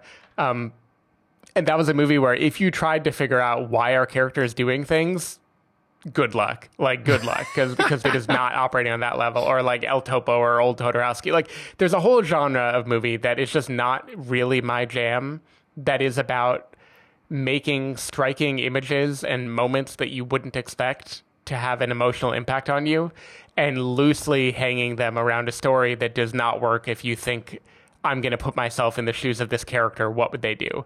I think you and I both have trouble with that for different reasons. I think you like story building, and for me, I want to be inside the emotions of the character. Yep. And neither of those work in this movie because it isn't trying to do that. There were multiple moments where things happened and I was like, wow, I am kind of floored and I have no idea what I'm watching, but it is very unique and unlike anything else I've seen. And I think that's the level that director wants to be on. So props for that. But I don't know how to adequately assess a movie like that because it is just not really my wheelhouse. Yeah. Like you referenced a miracle that takes place. And yeah. I just was like, I don't know what I'm watching. Yeah. Cool. We have reached the point in this thing where we have exhausted all the films that both Steven and I saw that overlapped. And now we're going to probably quickly, hopefully, yeah, I hope so. Rush through it's a few things. Literally past my bedtime now. Yeah. We're going to rush through a few things that only one of us saw in both cases. So first thing we'll do is we'll talk about Are You Lonesome Tonight? Which I'll be honest, when I sat down to watch this film, I definitely thought it was the other film that we didn't see about the couple where one of them has amnesia and the other one is trying to convince them they were having a secret affair. And then they have to decide whether or not any of that is true. Just by title alone, that I thought that must be what it is. But no, instead, this is a film that is a Chinese film based on a book by Murakami. Did I pronounce that right? And basically, it is a man, like with The Forgiven, a man hits somebody in the middle of the night and flees the scene, and then finds out later that that person is dead, and sort of starts to stalk, maybe check in on the wife and see how she's doing, the wife of this man who has died. And through their interactions, it sort of unravels into a much larger thing that has transpired. I found this film interesting. I thought I was entertained by it.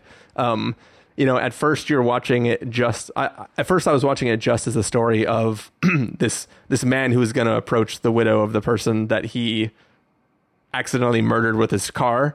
And I was like trying to watch it just as that sort of film. But as it spiraled out into bigger and bigger, I'll call it a case of something that is happening up and spans a bunch more time. It definitely became a thing that was kind of fun to watch it spiral out into a much bigger story with greater groups of people and just watch the strangeness of what, in a way it's sort of like Is there like a magical realism element to this? Because usually Murakami stories have some kind of fantastical touch to them that kind of disorient you. It didn't really have magical realism. It had more of a Snatch or a Lock, Stock sort of situation where like he thought he was just hitting somebody with a car, but there's much more going on with what's going on there. All right, now how many cats were in this movie and how many hand jobs? Because those are the metrics for Murakami based. I don't think there were cats or hand jobs in this movie, so I got gypped. Interesting. But yeah. Do you want to hit your next film? Yeah, totally. So what I watched, the only film that I watched that Christopher didn't watch was a documentary called The Rescue by the same people that were behind Free Solo, married couple Jimmy Chin and Elizabeth Chai Vasarely. And this is a movie about the kids who were stuck in a cave in Thailand a few years ago, where it was a big news story when it happened. Kids had been stuck. The cave flooded. It is an underground network of caves that spans for a long area, and it became a kind of 2-week process of, can we find these kids? Are they still alive? And if so, how do we get them out? The moment I learned this documentary existed, I was really interested in watching it, because Free Solo and we reviewed Maru before too, that Jimmy Chin at least had been a part of. I don't know if him and Elizabeth were married yet or not.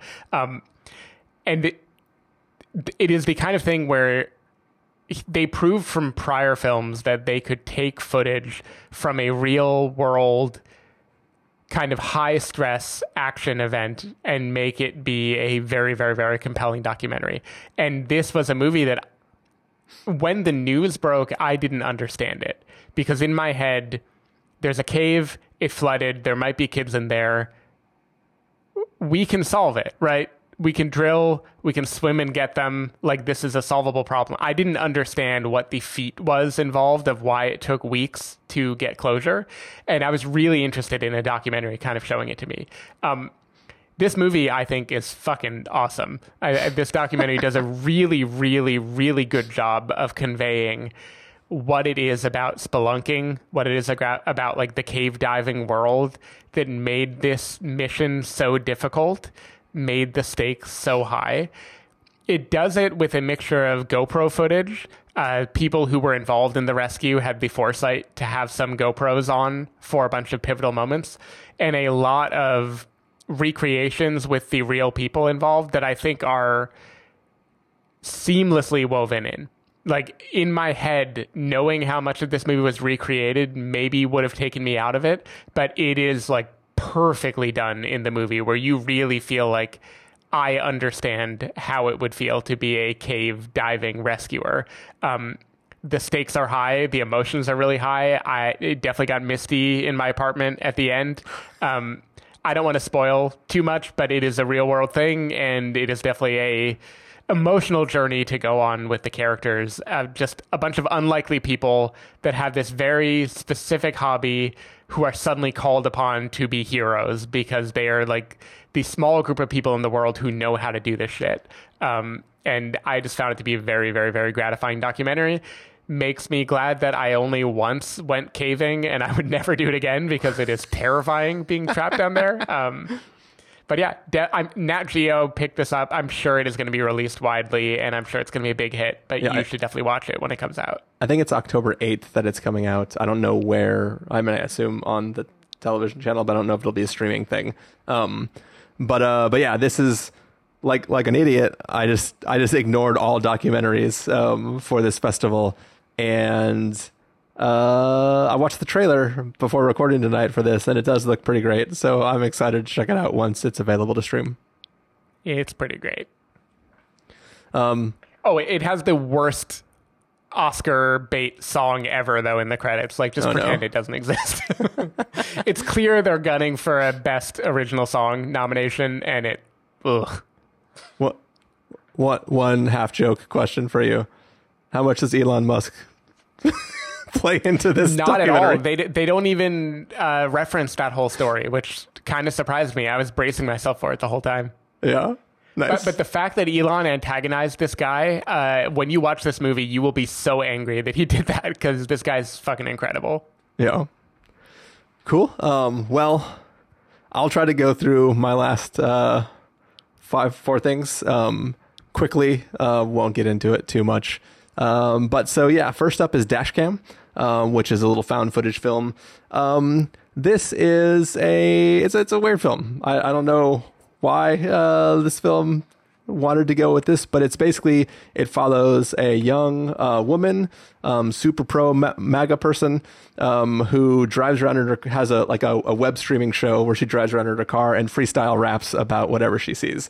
And she randomly shows up to visit her friend, and sort of tries to start a fight with her friend and his wife, and then steals his car and goes out and starts trying to pick up food orders with his, because she also stole his phone. Tries to pick up food orders to go about the town delivering food, and stumbles on to some crazy ass shit. Picks up a person back of a food place where she was supposed to get her food. Picks up a person that just sets off a chain of events that go super crazy. The found footageness of the film is actually done pretty well for the most part. The world building, like, I buy that this character, this woman who has this show, would want to carry her phone with her at all times because is seeing crazy shit and wants her fans, quote unquote, to see that crazy shit too. But there are parts of the film that other characters pick up the device and carry it around too, and I do not believe that those characters would do. This film does an interesting thing where, because it's a live broadcast, you see the commentary of the people who are watching the stream popping up in the corner of the screen.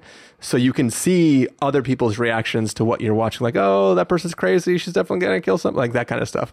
That's interesting, but there's this thing they do where the phone loses connection to the stream right when something I'll call incredible, like something unbelievable happens, and it'll be like, boop, disconnecting, and you'll get the spinning buffering thing in the corner, and there's nobody watching. You'll see something that, like, oh my God, I can't believe that just happened.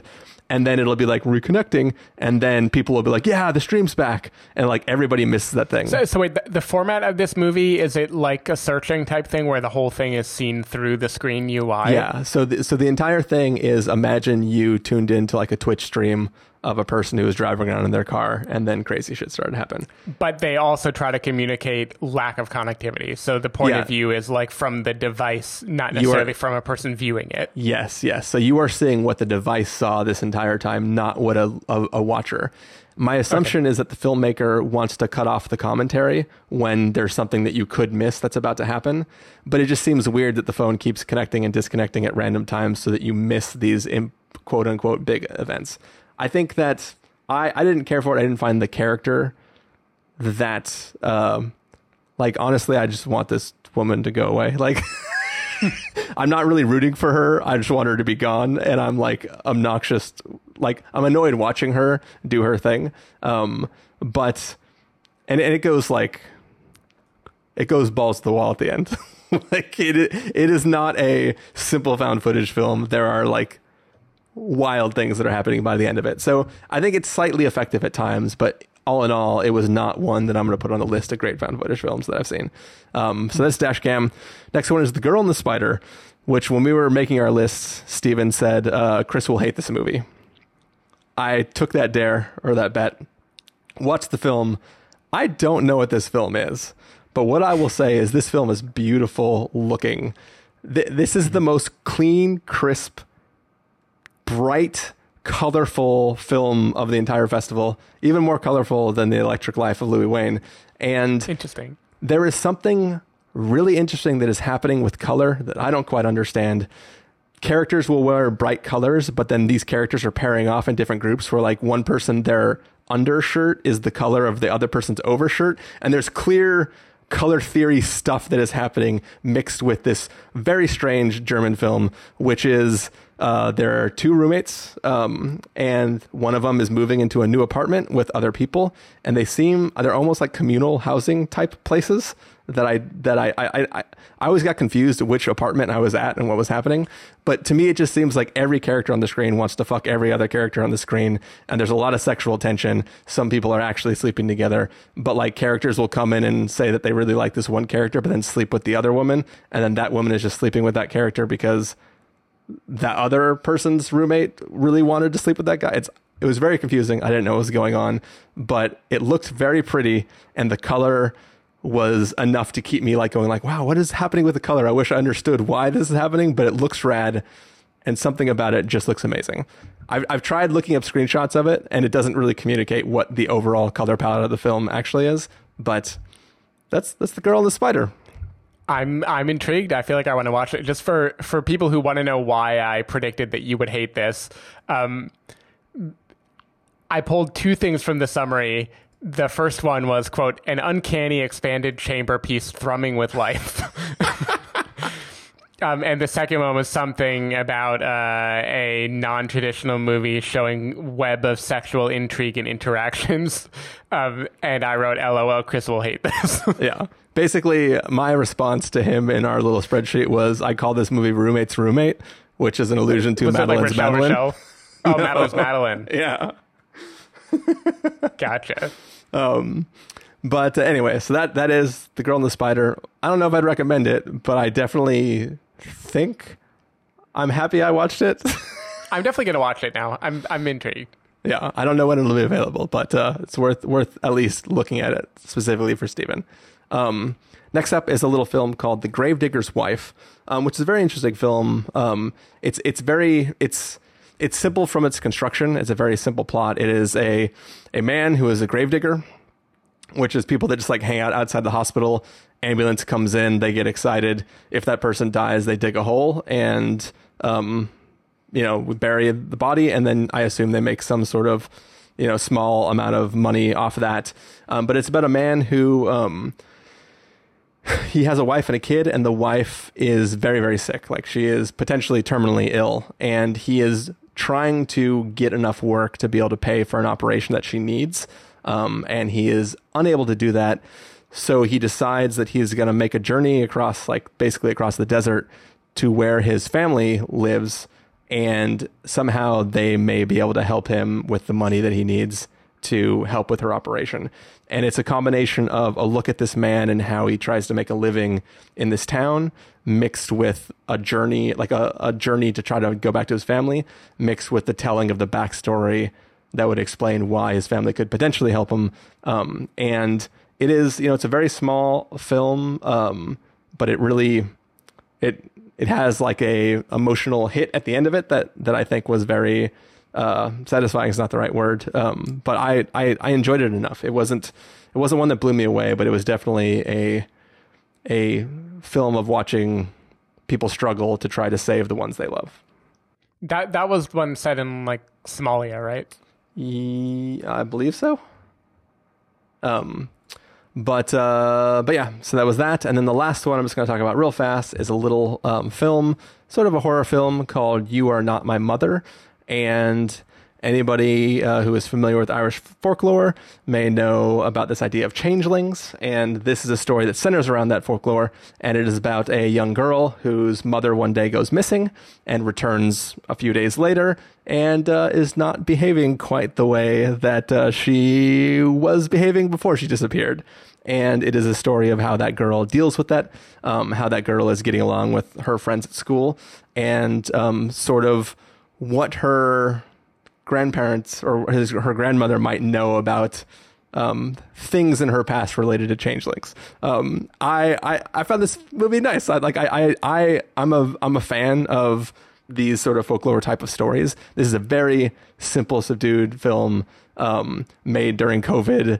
That it's not a very huge budget or anything like that. So it's very simple. It doesn't have a lot of big scares or anything like that, but it definitely has a few creepy moments that really make you think about, creepy in the way that like Coraline is creepy, which is another changeling type of story. And I enjoyed it. It didn't make the top of my list or anything, but it was definitely a nice, simple film that I very much enjoyed for what it was. Nice. So yeah, that is all the films that we saw at the 2021 Toronto International Film Festival. Any closing thoughts, Stephen? Closing. I feel like, so when I compare this to past festivals, especially the TIFF we went to in person, before there were so many clearly awards baity type things. There were multiple Power of the Dogs, basically, and we knew what we were supposed to watch, and we crammed all of them together, and that was fun. That is a totally different experience. But when I look back at that TIFF, probably 80% of the movies I would have seen anyway at some point, whereas this TIFF, because of the nature of how we booked it and everything, I'm going to say maybe like 4 of the 23 movies I saw, I would have definitely seen otherwise. And I'm pretty thankful for the variety of interesting films that I got to catch that I never would have thought of watching otherwise. Like, Antragalda, like all these things that just never would have caught my eye before and will probably never be spoken of again. I think in terms of surfacing unexpected content, this has maybe been my favorite festival experience so far. Just from the hit rate of movies I expected nothing of that I wound up at least quite liking. I felt like it was a good journey, but also remind me to never book days where there are more than 3 movies to watch because my brain completely fries after that. Yeah. No, I think this is the exact conversation we were having the last time we did a festival where we had multiple days of lots of films in a row. I feel similarly. I mean, I feel overall it feels like a weaker festival just because there weren't so many like knock it out of the park, really interesting films that I really, really liked. There also weren't as many mainstream films as there were when we did that first in-person festival. When we were booking this festival, there was almost nothing that I was like, yes, this is going to be great, or I was highly anticipating. It was literally just Aloners and The Wheel, one of which nailed it, one of which didn't. I think from this, really what it came down to was like, we have a pass and we have other film. We'll buy individual tickets, and it was kind of like, what can we fit in? Is this mildly interesting? Let's do it. So it was really an experiment the entire time. And I think that if the festival wasn't crammed into a short amount of time, I'd be more happy to do more experiments over like multiple weeks instead of like cramming it all into 1 week. But overall, there was only like the 2 or 3 things that I actively disliked, and everything else was at least a nice experience to have. So all in all, good festival. 4 out of 5 stars, would do it again. Yeah, it's too bad we had to be in Canada for it, though. That made it really hard. Yeah, it's very, very difficult. But yeah, so that's going to bring us to the end of this review. Stephen Miller, people want to find you throughout the week. Where can they do that?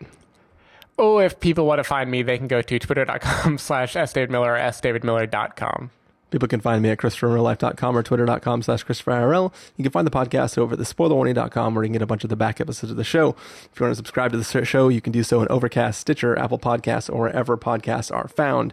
If you want to know when the episodes go live, you can follow us at Twitter.com/spoilerwarning, Facebook.com/thespoilerwarning, or Instagram.com/thespoilerwarning. If you want to get a hold of us directly, you can send an email to fans@thespoilerwarning.com, or you can use the contact form on our site. You can also use that to let us know if you saw stuff at TIFF and what your favorite films are, because that would be cool to hear from y'all.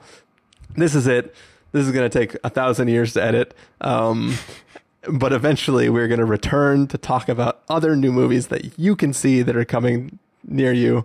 It'll be interesting to see if, like, because I think there was something coming out. I think it was the documentary that's coming out on the 8th. So we'll see if I can get this episode out before that one. But some too, like Tammy Faye came out this weekend. So we have, we've already passed some, I think. Gotcha. If only I liked that movie, we could do like a full review of that. I know. Yeah, it's probably not worth it. Though I think Jessica Chastain is great in it. Anyway, I wonder if this is going to set the record for episode length. We had a pause in the middle, so I don't know the full runtime of the real recording, but I feel like it's going to be close. Yeah, it's definitely way longer than my MacBook Pro can handle. That is for sure. All right. Thanks for everybody for listening. That is, if you made it this far, and we will see you in the next review. Bye. Bye. Thank you, TIFF, for having us be part of this amazing festival. Thank you for having us. Thank you so much. Thanks for doing this. Thank you very, very, very much.